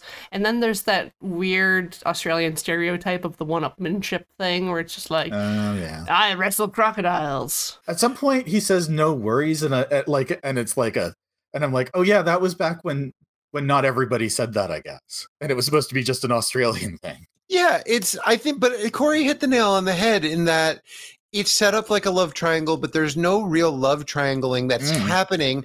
So it neither advances the plot at all. This does not get us any closer to rescuing this kid. And it's not interesting enough on its own to be a freestanding thing. Like, there's literally no payoff to any of it. There's never a point where Jake is like, oh no, I realize now what Bianca sees in you. I was a jerk. Let's work together. There's no point where Bernard's like, oh, I realize now that Bianca always loved me and I shouldn't have been worried. Nothing happens to it. It's just sitting there like a lump. And the thing is with the Rescuers, and the thing is with most Disney movies, is that if you're one small thing or two small things, a mouse or whatever, is that there's not much you can do on your own. But as soon as you sort of have your found family, then you can do anything you want. And that never happens in this. Anyways, moving on. Hospital. Wilbur's back is broken. I'm sorry, Mousepital. His X-ray is just him splayed out. It's weird. We're in a horrible World War I ambulance. Oh, God. Yeah. And there are like nurse mice and a British doctor mouse, and Wilbur's restrained, and Bernard and Bianca are like, peace, see ya. You seem to be in good hands here. Get back to us when you're useful. John Candy comes to him. He's like, I feel like my head's in a vice. And his head is in a vice for reasons. I guess they're trying to stabilize him. Anyways, they're not good doctors. And they like tie him up. They truss him up. And then they take a shotgun with 2 hypodermic needles and aim it at his patoot. And then the movie doesn't even give us the satisfaction of watching him get shot in the butt. They do a long shot of the hospital, and you just hear him go, "Ow, my bottom," or whatever. Maybe they had like a cut scene from The Great Mouse Detective that they decided to shoehorn in here. I mean, I got to tell you, it's not a coincidence that they had the bird wearing a bra for a second, because this is padding. Like, this is like, this is not. This is a movie only an hour and 17 minutes long. It doesn't need padding. Once you cast John Candy, you need to give John Candy time and traumatize a generation of millennials. Much like the Rescuers with the child abuse thing. It's like, it's filling in the blanks. It's like there's all the hospital stuff that happens in hospital movies that doesn't happen on screen here, but is implied. Anyways, we go to McLeach's underground cavern. What do you need with a cave base other than a giant fireplace and some crocodile skins and tortoise shell and a child restrained in front of a map of Australia and your lizard friend Joanna, and Joanna's soaking in a tub in front of the fireplace like The Witcher. Just you got a big box of animal crackers. Toss a coin to your lizard. Yeah, she decapitates an animal cracker like you're supposed to. She bites an animal cracker in half and does the popcorn toss. It's just, wow, to be that lizard. I loved animal crackers as a kid. I'm not gonna lie, I would have luxuriated in this scene. I now want to, it looked fine for Joanna in the movie, but hearing you really sell us on that, Corey, the idea of sitting in a bath and eating animal crackers, making sure to break off their little heads first, that sounds really nice. That sounds chill as hell. By a roaring fire, no less. Eating in the tub is not attractive to me ever since I saw Gummo. I'm sure a lot of things weren't attractive to you. I mean, there's so much that I've repressed about Gummo. I do want to sniff airplane glue, though. Sure. You might as well try it. And I'll tell you a story, an important lesson I learned from a very old man. When I was in the theater department at BU, there was reason for an older actor to be brought in for a reading, not associated with the university. And we were sitting there killing time backstage. There was a radiator peeling, and he was like, "Is that lead paint?" And I was like, "It's probably not. I assume we got rid of all of that because kids were eating it." And he was like, "You know why kids were eating lead paint?" And I went, "I don't. tell me. And he was like, I'm an old man and I'm not going to be around a lot longer. And I happened to be in an apartment once that had lead paint. There was nobody else around and it was peeling. So I looked around and I was like, fuck it. I'm going to try some. So you're saying it was appealing? He peeled off. Yeah, exactly. He peeled off a big bite and he was like, how do you think it tasted? And I went, I don't know. And he said, that shit tastes just like candy. It was goddamn delicious. That's why kids were eating it. I never tried it for myself. There's not a lot of lead paint left. I acknowledge that I've made a lot of Simpsons references on this episode, but are you to tell me that lead paint is actually delicious but deadly, as I learned from Troy McClure? Yes, it is actually supposedly delicious. I'm sorry to take up all this time, but my point is, Anna, you only go around once. Is that your point? My only lead paint story is someone taking their lead paints across the border, and they had white lead for doing their paintings, and the border guard wanted to lick it to test for powders, and they had to dissuade a border guard from eating paint that was made of white lead. My point was, Anna, you should sniff glue. Okay, you know what smells good? Gasoline, and I only imagine it was more delicious in the lead days. Okay. Listen, I want to make it clear that I have access to actual intoxicants and also actual candy. Fine, don't sniff glue and eat lead paint, then you fucking killjoy. Just straight-laced Anna, that's me. Just live in a cave and sharpen your Bowie knives. We're back with our mice. Sure. Does anything else happen in this? Oh, this is when he whips knives at his head and is like, where are the eggs? Or are they in Suicide Gulch? Or the mice scene is Bianca and Bernard at the swamp, having a nice restful evening in the sunset glow. Nearly getting engaged. And then there's a really cool scene where Jake is grappling a water snake and then lassos it and then shows it who's boss and gets it to give them a ride for reasons, and Bernard falls in the water like the stupid idiot he is, and then he has to ride on the back of the snake while Jake and Bianca get to ride high and dry up on the head where cool people live. Well, Jake always makes Bernard be in the situation where he has to ride on the most uncomfortable part of whatever they're riding on. Did you two get the sense that the snake and Jake were going through the motions? Mm-hmm. Yes. Okay, good. That was a bit. This is a familiar relationship. That this was a bit that he was trying to impress Bianca. I did not, but that makes perfect sense. I'll tell you why I don't think that, which is because later in the film, Bernard pulls the same shit on a razorback, and it appears to work. He learned it from Jake. Corey, I know he learned it from Jake. What are you doing? Self-confidence, how to do the eyes, how to be a bully. Like, come on. My point is, if it's just a scam that the two of them are running, then it wouldn't have worked on the razorback. Oh, not a scam. I'm just saying this is the snake that Jake knows and does this regularly with. Jake Snake? Yeah. Oh, I see. So whoever wins their tussle gets to ride on the other one. Presumably. Or they have to, I don't know, 3 out of 5 with checkers. Back in the evil basement. Well, this is the basement to the cave. Leech throws the little boy Cody in a cage and locks it. And now we meet 1,000 million other animals who, in my head, I go, and these animals who we are being very introduced to are all going to come back and help save the day at the end. Spoiler, that shit does not happen. And they just abandon the fuck out of them. Yeah, that's weird to me. That to me is one of those we ran out of money. Thanks. These are just your jaded old prison cellmates who have given up on freedom and are just like, stop even trying. I just want to die, and they're very gallows humory. Like, I'm gonna leave as a purse. I will say that it does introduce Disney's second most popular platypus character. You know, Ferb's mother was in that Chip and Dale movie. Anyways, there's a koala that talks a lot and is on top of a platypus that doesn't say anything. And then there's a kangaroo that, as a kid, I thought was the same kangaroo from earlier, but this one's a boy kangaroo. And then there's a comedy lizard in the barrel with Cody named Frank. He's a frilled lizard. He hops around. We get a lot of Frank in this movie. Back to Fern Gully. This is the bat character that Robin Williams voices. Yes. But except Batty Coda at least had jokes. Frank is like if you did a 23 23andMe on Frank. I suspect he's part Gungan. Frank's bit is that everyone hates him and doesn't believe in him.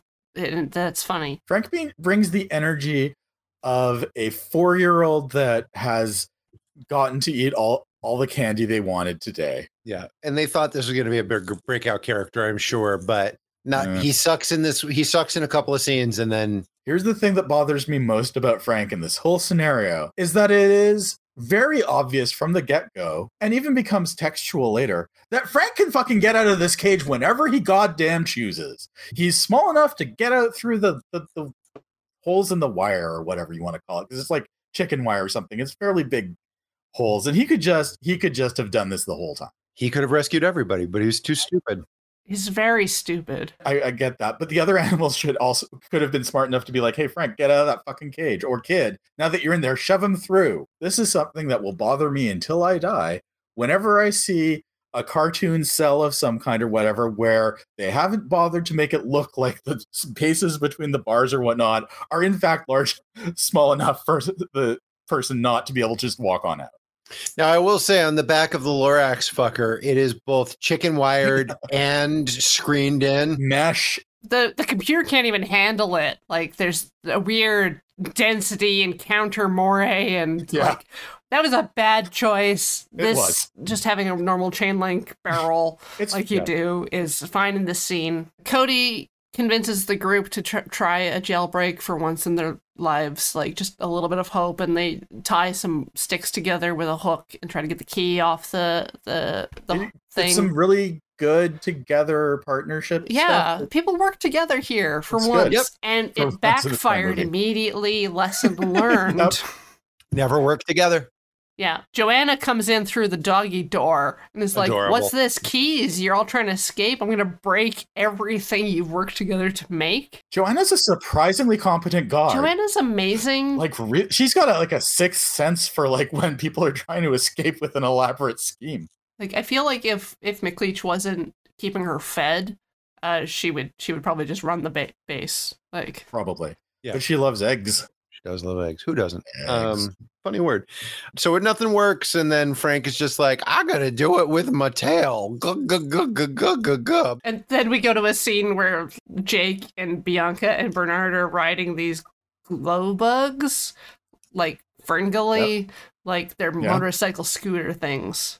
Yep. And of course, Bernard falls underwater because that's how he gets from A to B. And it's like, what did they want and what did they end up with? And this scene, I have to believe they wanted the indoor speeder chase. Like, maybe something like that. This is a cool thing Jake knows how to do. He's introducing Bianca to the wonderful world of Australia, and Bernard just doesn't fit in. He's not a country mouse. And it's neat. I don't know if the bugs would be able to support. We don't need to worry about that sort of thing. It's not worth it. It's just not. It just isn't. Not. Two-dimensional beings don't have mass. Like, come on. This is valid. They have some mass. Some mass which can be cut into with all sorts of sharp tools like chainsaws. Back to the hospital. There is Orville or Wilbur. I still can't keep it straight, and I don't care. John Candy, the albatross, is now being prepared for operation, and they're basically just like, how about these knives? No, they're not sharp enough. What we need is a chainsaw fresh. No, rustier. Did you know the chainsaw was built to aid in childbirth procedures for cutting the pelvic bones? I did not know that, and I'm horrified to have found it out. Surely they're smaller for that purpose. Nope, same size. Surely they must be smaller. Yeah, they're definitely used. Yeah. So before it was used in forestry, the first use of a chainsaw was for childbirth? That was why it was invented. It was never. Somebody was like, wait a second, this is a bad idea. Well, they do have bone saws now. Childbirth is extremely safe and everyone loves it. Yeah, and everybody should be made to do it regardless of how they feel. Happy 4th of July, everybody. This will air in September, but it's this is I mean, it's 4th of July tomorrow. Anyways, Wilbur's just like, don't use that chainsaw on me. 92 pop culture references and jokes. I'm improvising, and he escapes. And his back gets fixed, because they, like Winnie the Pooh, he's stuck in a hole, they tug on his feet, it's great. And then Cody's faceless mother receives Yes. Cody's crocodile torn backpack from a faceless ranger. She's not even faceless. She's largely headless. We didn't need this scene. We didn't, because we never meet this mother again. The radio's telling us the search is called off because they definitely found a child murdered by crocodiles. They absolutely called the radio station to let them know, like, before they headed to the mother's place. They're like, I'm sure we could get there first. She found out at the same moment It's like, in stereo. what the hell? It is shot for maximum, like, make everybody as sad as possible. So you know at the end of the movie there's going to be that tearful reunion. Nope. We don't get that. It really feels like they told them they weren't allowed to make the rest of the movie. And Is this the last time we see Mom? oh yeah, 100 and totally percent it is. Yeah, we never see her again. Well, you know what's more important than grief? Comedy. Is it eggs? It is eggs, which is part of comedy. Eggs is a funny word. I've never heard that before. McLeach is hungry, so he grabs his toolbox of eggs from the fridge, and it's like, I'm going to grill myself some eggs. I need protein to make my gains. And while he's in like a Looney Tunes style cave with a countertop in front of him and a Bunsen burner, he moves the egg basket from side to side, and Joanna grabby's in until the end of the scene where McLeach slams the lid down on her fingies, and then she eats all the eggs. And it turns out she's already eaten all the eggs. Now, here's the important thing about Joanna eating eggs. Is maybe you're picturing like Joanna cracking an egg open and dripping it into her lizard mouth. No, she just swallows fucking eggs whole. Like that kid in that one scene in Making Contact. I think more interesting than the swallowing the eggs whole is the taking your lizard tongue and wrapping it around the egg to hold the egg behind your head while someone checks inside your mouth. This scene is actually gold. Yeah, this whole thing was a nice little bit. Thank you for reminding me that tongue animation is fantastic. It's a nice little bit. This is why Joanna's the best character. Corey's 1,000% right. And this is one of the few scenes that you watch this and you go like, "All right, Disney does this. Disney does good little character bits like this." Yes. Anyway, Frank successfully unlocks the lock with his lockpick tail, and in then his proceeds despair, to fuck everything up. falls out of the cave. Is like, "Oh, I'll never succeed. I give up." And he slams the door, and he's like, Frank is locked out now, while Cody is locked in still. And then, like, predictably, the things that you would expect to happen around this happen. Frank finally gets a clue and is ineffectually trying to get the keys because, you know what? Frank makes Cody look so smart. Is it getting the clue if like 6 people are yelling at you constantly what you need to do next? Only a little bit, because Frank, it does get the still take him a keys! long Frank, time. no, get a taller thing to stand on. Frank, no, that's a flat piece of wood. Frank! Okay, here's a possibility. What if Frank is like just a sociopath and has been messing with them the whole time? He's just like, I just want to see how far I can push these people. a classic Kaiser Sose scenario. Exactly. Where in fact he's the poacher the whole time. Yeah, right. He walks out of there, puts on his hat, straightens on up, starts talking with perfect diction. He talks like that. Yeah, exactly. Oh, what a quality day. And Cody looks on the wall and they're like, wait, Frank's brown beans? Which is like literally the only possible thing to attach this to. You know, to be fair, I didn't watch the movie through the end credits, so maybe that's what happens. Maybe that's the tag. I watch every movie through the end credits. Well, because you are a responsible film goer and I am trash. Josh, the only difference between you and me is that you like watching movies and I'm a cineast. I mean, you're some kind of ass for sure. Heyo. Anyway. There's like 10 minutes left in this movie. Oh my god. Anyway, so Frank tries to get the keys. He's bad at it. Joanna shows up and they have a tussle and somehow Cody gets out. I don't know. If Frank ends up on top with the keys in Joanna's mouth, like reins. Oh yeah, and they pass them all around. Pass them all and then around, right? he accidentally drops them near Cody, and Cody grabs them and unlocks himself, and then tries to free the other animals, but McLeach is like, he just turns around and McLeach is just there.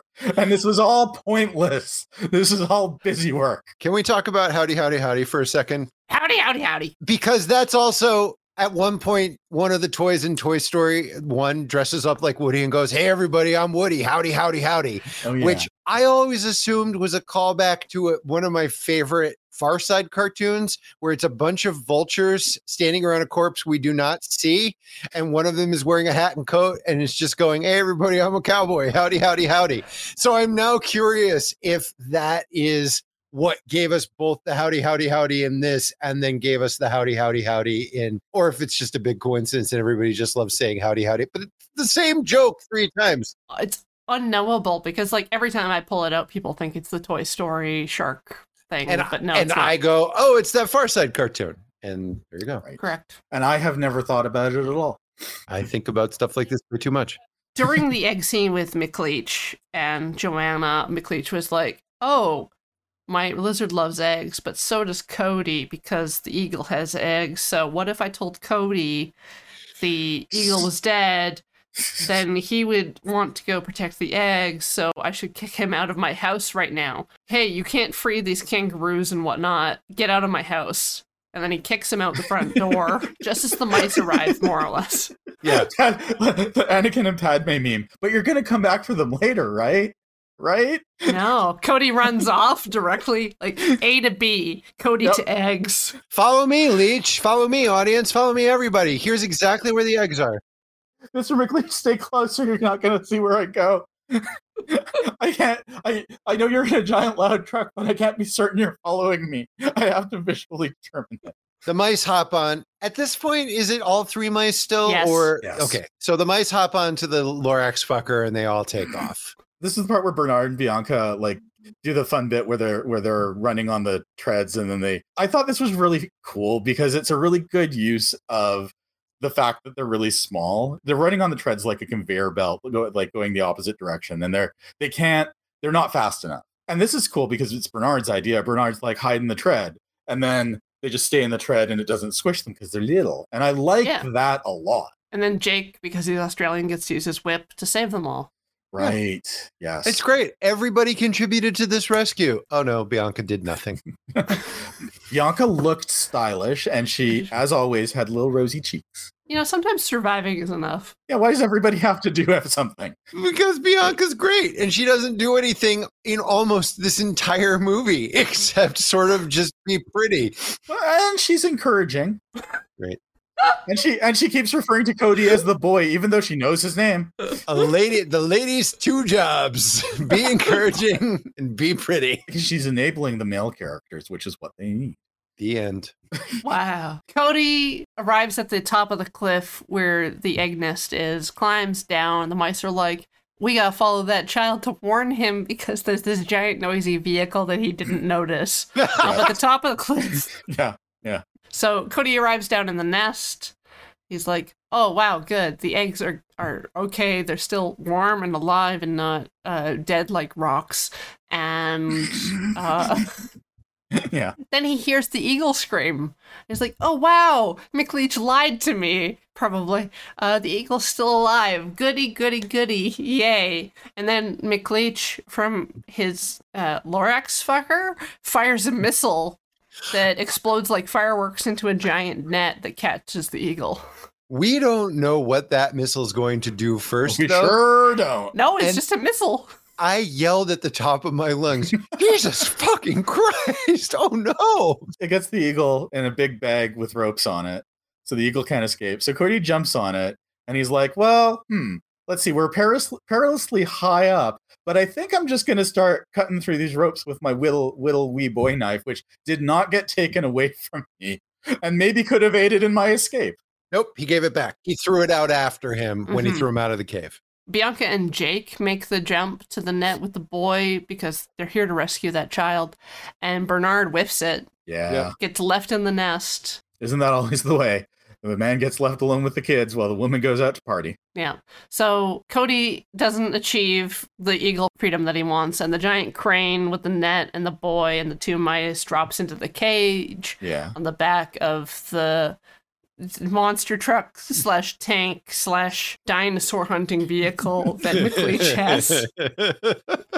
I actually assume that Cody's plan was to set the eagle free and that it would burst out of its its entrapment and fly him to freedom. Which, it happened once. And as per the agreement with McLeach, Joanna gets to eat the eagle eggs because she's allowed to eat every egg they come across except for McLeach eggs. Yeah, which I hope are chicken eggs, but who can say? I question McLeach's judgment on this one because it's like, it's so weird. Oh my God, I've found this giant, heretofore thought to be mythical god eagle. I've already killed its father, and I assume got a ton of money for it. Now this is going to be great. Oh, look, 3 new potential revenue streams. I'll feed them to my lizard. He's like, oh, we don't want any more of these because you'll be even more rare if there's no more of you. Oh, I missed that line. Yeah, he says something along those lines. This is very simple supply and demand economics. There's a big demand for giant-ass golden eagle feathers and whatnot, and there's no demand for things you can't have. So the supply decreases and the demand stays the same. And Joanna's got to have her eggs. Her delicious, delicious rock-hard, rock-like eggs. So she shimmies down there. McLeach gives her a harness and punts her off the cliff. Yeah, basically goes fishing with her. This scene goes on too long, but I don't really mind. Yeah, exactly, because it's Joanna. But it's Joanna trying to eat rocks that look like eggs. And I was really hoping she was just going to swallow one and then be like too heavy and be like, oh no, now I'm all heavy. And instead, she's real clever. She knows she has to eliminate the eggs and not necessarily eat them because they're clearly inedible. So she lines them up like a cat and whips them off the cliff before giving the double tug that she wants to be pulled up. It's adorable pet behavior because, there's no accumulated knowledge. So Joanna puts one egg in her mouth and makes this look at almost like she's looking at us going, I got it. And then spits it out. And then goes to the next one is like, this one's an egg. How? And it's just, I could watch her try and eat rocks all day. Guess what? Bernard, who was left behind in the nest, has cleverly concealed the real eggs and replaced them with rocks. Because apparently, if you gently tap the top of this overhang that hangs above these precious eggs, an egg-sized rock just drops. An egg-sized in shape just drops off the top. It's nature, okay? Wilbur was hitting on some flamingos and flew into a cloud and then landed in the nest like nature. Hey, it's me, Wilbur. Remember me? It's like, well, Wilbur, I don't think you're going to be useful for the rest of this film. So sit on these eggs, or else I'm just gonna catch up to this machine that goes so much faster than me on my own, and I guess climb up this cliff. Literally, Bernard now carries the last 10, 11 minutes of the movie and all of kind of the big action sequences. And on one hand, I get it because it's like he felt like he couldn't prove himself in the wild and woolly outback, and then he does. But it's like you've introduced all of these characters and you have all of these birds and kangaroos and mice and talking. There's the kangaroo from the beginning of the movie. Like, there are all these characters that you want to see kick this poacher's ass. And none of that happens. And I feel like, honestly, the way the movie does it, there's really only a soupçon of Bernard feeling out of place and unable to do things. There's no point in the what you would expect for this type of narrative, correct me if I'm wrong, Josh, is that he would fuck something up pretty bad by trying to overreach, and Bianca would be disappointed with him, and Jake would be like, haha, you don't know what you're doing, and he would have to prove himself. But all he does is be a little bit incompetent and out of place. It's nothing to pay off. It's just sight gags, really. You want that feeling at the end of Act 2, well, now we're proper fucked. Right. There's literally no way out of this. But that doesn't happen. Bernard's just stay here, guy who could help me, and stay there, animals and everyone. I got this. And he does it. And he's got it because Bernard is actually just really competent. He just maybe needs some more self-confidence. So he just walks a lot. He goes on walkabout, if you will. McLeach and Joanna are cackling in the cab of the vehicle. Cody's raising a fuss like children do and blows the raspberries at Joanna. Joanna reciprocates by pulling a face, and Cody bops the window so it hits Joanna in a really funny way. And then, meanwhile, Jake and Bianca are having a conversation. Bianca's like, don't worry, Cody, Bernard's on the case. And then Jake's like, well, good job lying to that kid. We're all screwed. Thumbs up. And she's like, no, I believe in him. You don't know him. He never stops. He's unstoppable like a Terminator. He's like a stevedore in the bed. Oh my. Yeah, he's got so much stamina. You wouldn't believe. New heart in the streets, way hard in the sheets. Yeah. And we see, like, Bernard following the tracks, and the vehicle is still in sight. Like, he's still keeping up somewhat. He would have had 82 little tiny mouse heart attacks. Well, Right. fortunately, he's getting pretty tuckered out after all that tiny mouse running. But he meets a Razorback who is asleep, and he's like, "All right, Bernard, time to put your gumption to the sticking point," or however people say things. And Exactly like that. Like Shakespeare like, wrote it.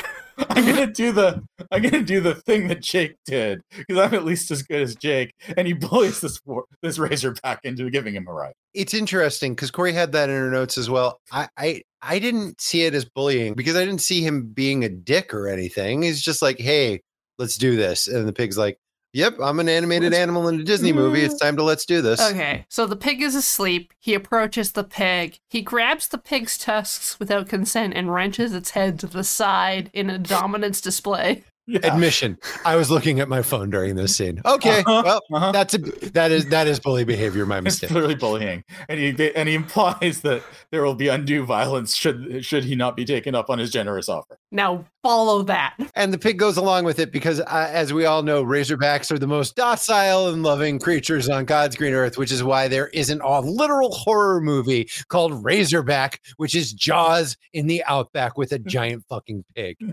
Listen, that's just how dominating Bernard has become. It's what the wild has done to him. It's what his 7 minutes alone in the wilderness have turned him into. So we go back up to the top of Big Waterfall where there's Crocodile Lagoon, and McLeach is just like, well, you're useless to me. Might as well follow up where I pretended you were dead by actually making you dead in this crocodile lake.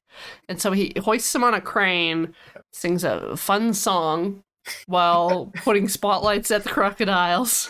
I know I've said I hate McLeach so much. This actually, the whole thing where he's doing this dumb little dance and singing his little song, being doop-a-doop-a-doo, I'm gonna kill a kid, it's actually pretty good. This is You Got a Rod, I Got a Reel, right? Yep. Is that where they do this? You got a rod, I got a reel. reel. Yeah. Crambo or whatever. I just feel like I feel like if he brought this sort of like evil chipper energy to the rest of the thing, it would have been more fun. I kind of think he's an evil cracker. This really hit properly for me. I'm like, Yeah. he's just dancing around being a dork, and he's gonna murder a child. And he drops the kid into the water and then yoinks him back up just within reach. If one of those crocodiles wanted to jump, they could jump. He's like, oh, I better get their attention. Just dropping a flailing child into the water won't be enough. You gotta have a spotlight. They gotta get roused a little. But then, ka-chunk, the Lorix fucker goes dark. That's right. And a razorback escapes from the cab of the vehicle. Like, Joanna, why is there a razorback in my truck? It's your fault. You're a bad guard lizard. Then he goes in the truck and he sees his keys are gone, and Bernard's hiding behind like the gas pedal, and it's this little bit where he keeps hiding, and then he's like, okay, the danger's over, and he goes to hop down, and he looks pointedly at some wires in the floor like he might do something with them, and nothing happens with it. Which again makes me feel like something got truncated. Like it looks like he was like, you know what I should do is I should disable this truck and this vehicle entirely in case the keys were returned or something. But maybe he didn't want to get electrocuted. I don't. But why? Like why point? Like why focus on? Like this is the thing. Why focus on that? It's a beat that's definitely there that has no payoff. I agree with what Josh said earlier. It feels like there was a point where they were like, you got to finish this movie. Just stop it at a reasonable point. None of this denouement. Yeah. Just finish. Get it done so we can put it in theaters. And there's like 13 minutes or so that's just not in there. And so we glump towards our ending. Now it's time to dispatch our bad guys once and for all. Bernard is under the vehicle with the keys. Joanna sneaks up behind him, very extremely close, and he gets kind of the idea, because stuff happened earlier that we saw. It's not his idea, it's the audience's idea. Whatever. He scrambles up to McLeach while Joanna's on the hunt, and Joanna barrels into Leach, knocking them both into the water. McLeach at this period of time was like, hey, power's out, I've got a gun, I might as well shoot the rope that the child is hanging from. As opposed to just the child, I guess. That's no fun. There's no plausible deniability if the child's full of bullet holes instead of crocodile teeth holes. He's going to be True. all tied up. That might be a problem. Well, they're never going to find the body. Anyways, he's all like, Joanna, and Joanna swims to safety while he goes off a waterfall. Well, he fights off all the crocodiles hand-to-hand first, which is actually kind of badass. I'm like, oh, a crocodile's going to eat you. And he's like, nope. Did he fight them off, or did they give up after time? No, he punched them a bunch. Get credit where credit's due. And then basically Joanna hops to a safe rock to live the rest of her life, no longer in indentured servitude to this malignant cracker, eating all the eggs she wants and looking at him kind of wistfully and kind of like, oh, it sucks to be you, G, as McLeach goes off the side of the world's largest waterfall and is dashed to a million pieces and dies. Good death. Good death. Loathsome, noxious bad guy, a very good bad guy. I liked this bad guy and I found him vile and he died real good and I was happy about it. But they use his death to increase the danger for the protagonist, because Cody falls in the water and we're like, Right. oh no, the waterfall is there. And the crocodiles. It's okay. The strongest mouse in the world will save him. Bernard dives into the water and grabs the rope and ties it around a branch of the tiny little dead twig. Oh, first he drags him to the surface at some point. Brief moment. I feel like Cody was involved. Listen, Corey, sometimes when a mouse is in a really stressful situation, their adrenaline's going, they can perform feats of amazing strength. And there's no need to set that up or anything like that. You could have even said at any point in the movie, like, why you have no idea what you can do when you're put to the test. Anything like that. No, Bernard's just super and he has all the powers of Jesus Christ. He's not going to be recruited to the Avengers and he doesn't have lightning powers. And then they save him. Everybody's saved and it's fine. The keys. Back to the keys. Yes. Bianca and Jake have been passing it up. They unlock the door just as Cody goes over the waterfall. End of movie. I mean, Marahude saves Cody again by diving down and saving him. And then they all fly off comfortably and in their proper seats. And Bernard, because every 3-year-old watching this movie was very concerned about whether or not Bernard and Miss Bianca were going to be no longer living in sin. Yes. So Bernard successfully proposes to Bianca and Jake is just like, thumbs up, crikey, you're a better man than I guess I didn't do anything, but I didn't do anything this whole movie. Basically, I didn't do anything this whole movie. It's so true. The better man won. Yep. Yeah. And then John Candy does some ad-libbing about sitting on eggs. Yeah, there's a silhouette of the cliff face, and they let John Candy riff for like 10 minutes, I swear, about like child rearing, but it's the end. Credits roll.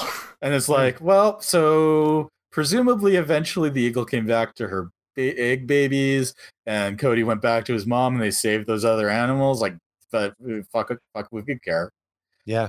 I do think there was supposed to be more here. I kind of was expecting like a big banger, all hands on deck finale, and it just sort of ends. It sure does. And that's it. And that's the movie. And Corey, when was the last time you watched this before you watched this today? I've seen Rescuers more recently, probably about 15 years ago, but I haven't watched this since the early 2000s, probably. Holy shit. So how did it land? Pretty good. Like it was better than I thought. This absolutely is a movie I think you like. If I saw it, and if I learned you hadn't, I'm like, Corey, you should watch The Rescuers Down Under because it's your jam. Does this for you, do you think, become like a Sunday afternoon hungover or whatever? Just like I got to fold some laundry, I'll throw on RDU? As the kids call it. Yeah. No, very unlikely. I'll watch it again probably sometime in the distant future. I don't like rewatching things for the most part. I like more of a fresh experience. I like both. I like watching new things, but then I like, oh, you know what? I just want to lay here and fall asleep or whatever. No, there's comfort movies. You guys don't have comfort movies? Okay. If I have a really bad headache and I'm like, just, I can't do anything and I need it to pass and I just like, I need something soothing, I'll watch Oh Brother, Where Art Thou? Because it's got very nice chill music and the color values are very soothing when I have a headache. And it's an amazing movie. It is wonderful. And it's like one of the best movies ever made, sure. But generally speaking, like I'm like Corey, like I I will rewatch things, but not unless I haven't seen them in quite a while, or there's a different version or something, or if it's a movie that I feel like I like something I've watched and it was a while, like not a long while ago, but like that was very dense, and I'm like, okay, I want to do another watch of this, not having seen it now. But I'm not somebody who's going to rewatch something like the next day. Really, I want something to sit. Back for a while. Yeah. There needs to be a little breathing room. But the corollary to that for me is for commentaries. When we were in the thick of the pandemic and our late dog needed to go to the bathroom every 90 minutes, I took the nighttime shift. So I would watch a Giallo and then take Banjo out to the bathroom and then watch the commentary and then take Banjo out to the bathroom. I've stopped sort of daisy chaining the movies and the commentaries because I need a little time for my brain to work and process. But yeah, I go back and forth. I like new things, but like it's like throwing out an album. Like I've always considered movies and albums to be kind of interchangeable. And it's just like, oh, I'm just going to put something on. Godfather's on AMC, and that's 92 hours with commercials. And it's just like, I'm going to let that ride. The reason I don't do what you're talking about is that I don't put movies on as a background thing or TV or anything like that. When I watch something, I am completely focused on it. And if I can't completely focus on it for whatever reason, because I'm not liking it, I'm not into it, or I'm too distracted, I will turn it off. I like to bring my full attention to things. That's just how I am. So, and I just have so much stuff that I have not seen, and I feel a tremendous pressure from it, that I rarely rewatch things by myself, I will say, unless it's like a new version or something. But I'll rewatch the Shadow Things with Jen. That's a whole different experience. Yep, there's stuff. Yes, exactly. There's watching it. Yeah, and when I'm watching a thing for the first time, the lights are off. I try and keep my phone as far away from me as possible, and I just want to absorb. It's how you spend your attention. But absolutely, if you're watching something, if you're showing something to somebody, that's a whole vibe. Yeah. For like comfort viewing, I'll watch old cartoons. I'll watch like the Sailor Moon dub or Card Captors or Pokemon or like Cyber 6. And if I want downtime, it's just like dark and silent. I won't even listen to music. Yeah. But for like going back to things, it takes me a long time. It's just like a decade or more before I'll rewatch something. So 10 years from now, we'll all meet back here to discuss Rescuers Down Under and see. Again, yes. Wait, are we going to just like do this podcast for a decade? And then once we've hit like that 10-year mark, we just redo everything. Perfect. Anna, how dare you reveal my plans? Wait, you know what? As I say it, I realize that it is absolutely something you would do. She's going to boot us off the show at that point and get 2 new people in to listen to the first 10 years of the podcast and then watch the movies and then talk about it. That's more of a Corey move. It's like Menudo. Anna, what did you think of this movie? I thought it was okay. It's fine. It's not. There was never a point in my life where I was going to embrace this movie as a child nor as an adult. It's fine. I'm glad I saw it because I did always sort of feel like, I never saw that Rescuers Down Under. I wonder if it's a hidden gem. And it's mostly not. There's a great article that's an oral history of Rescuers Down Under, which I will include in the show notes because... Do we have show notes? I will send it. I will carry the link to Canada myself. I will hand it to you over the border through the chain link. In that visiting area of the Peace Arch. Yeah, I know the place. There's a lot of interesting stuff. Rescuers Down Under is kind of a non-event, but all of the stuff that it led to is really fucking amazing. So it's like, it's interesting to see that chain in the link. Yeah, no, this is like meeting Sasquatch. Like, it's oddly charming, even though it's not that great. But it changes kind of everything afterwards. Yeah. Mm-hmm.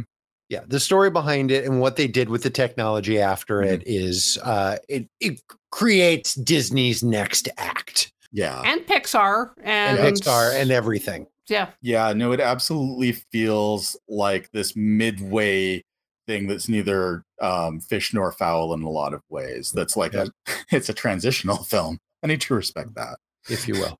If I will. I'm glad I watched it. Thank you, Corey. I don't regret watching it. I mean, you've made me watch things I've hated a lot more than this. I would watch this again before I'd watch Super Underwater Marine Train Express. Boy, that's where you and I part ways. It's true. I'll say this about Rescuers and Rescuers Down Under, both under 80 minutes, breezy. A lovely time. Well, thank you all for joining me. I hope to see you again later. I'm Coriander Dickinson. You can find me on Twitter at Epsilar. I'm Josh A. Kagan, and you can find me on Instagram at Josh A. Kagan. I'm Anna Wasserman, Canada's sweetheart. And you can find me on Twitter and Instagram at And Cold Sarcasmium. OnlyFans. Check out my OnlyFans where I get a little saucy. Like barbecue? Yes, I pour barbecue sauce over my naked torso. Wink. Good night, everybody. This episode was edited with help from Matt Griffiths, aka @GoatPrince on Twitter. The next movie is Under the Silver Lake.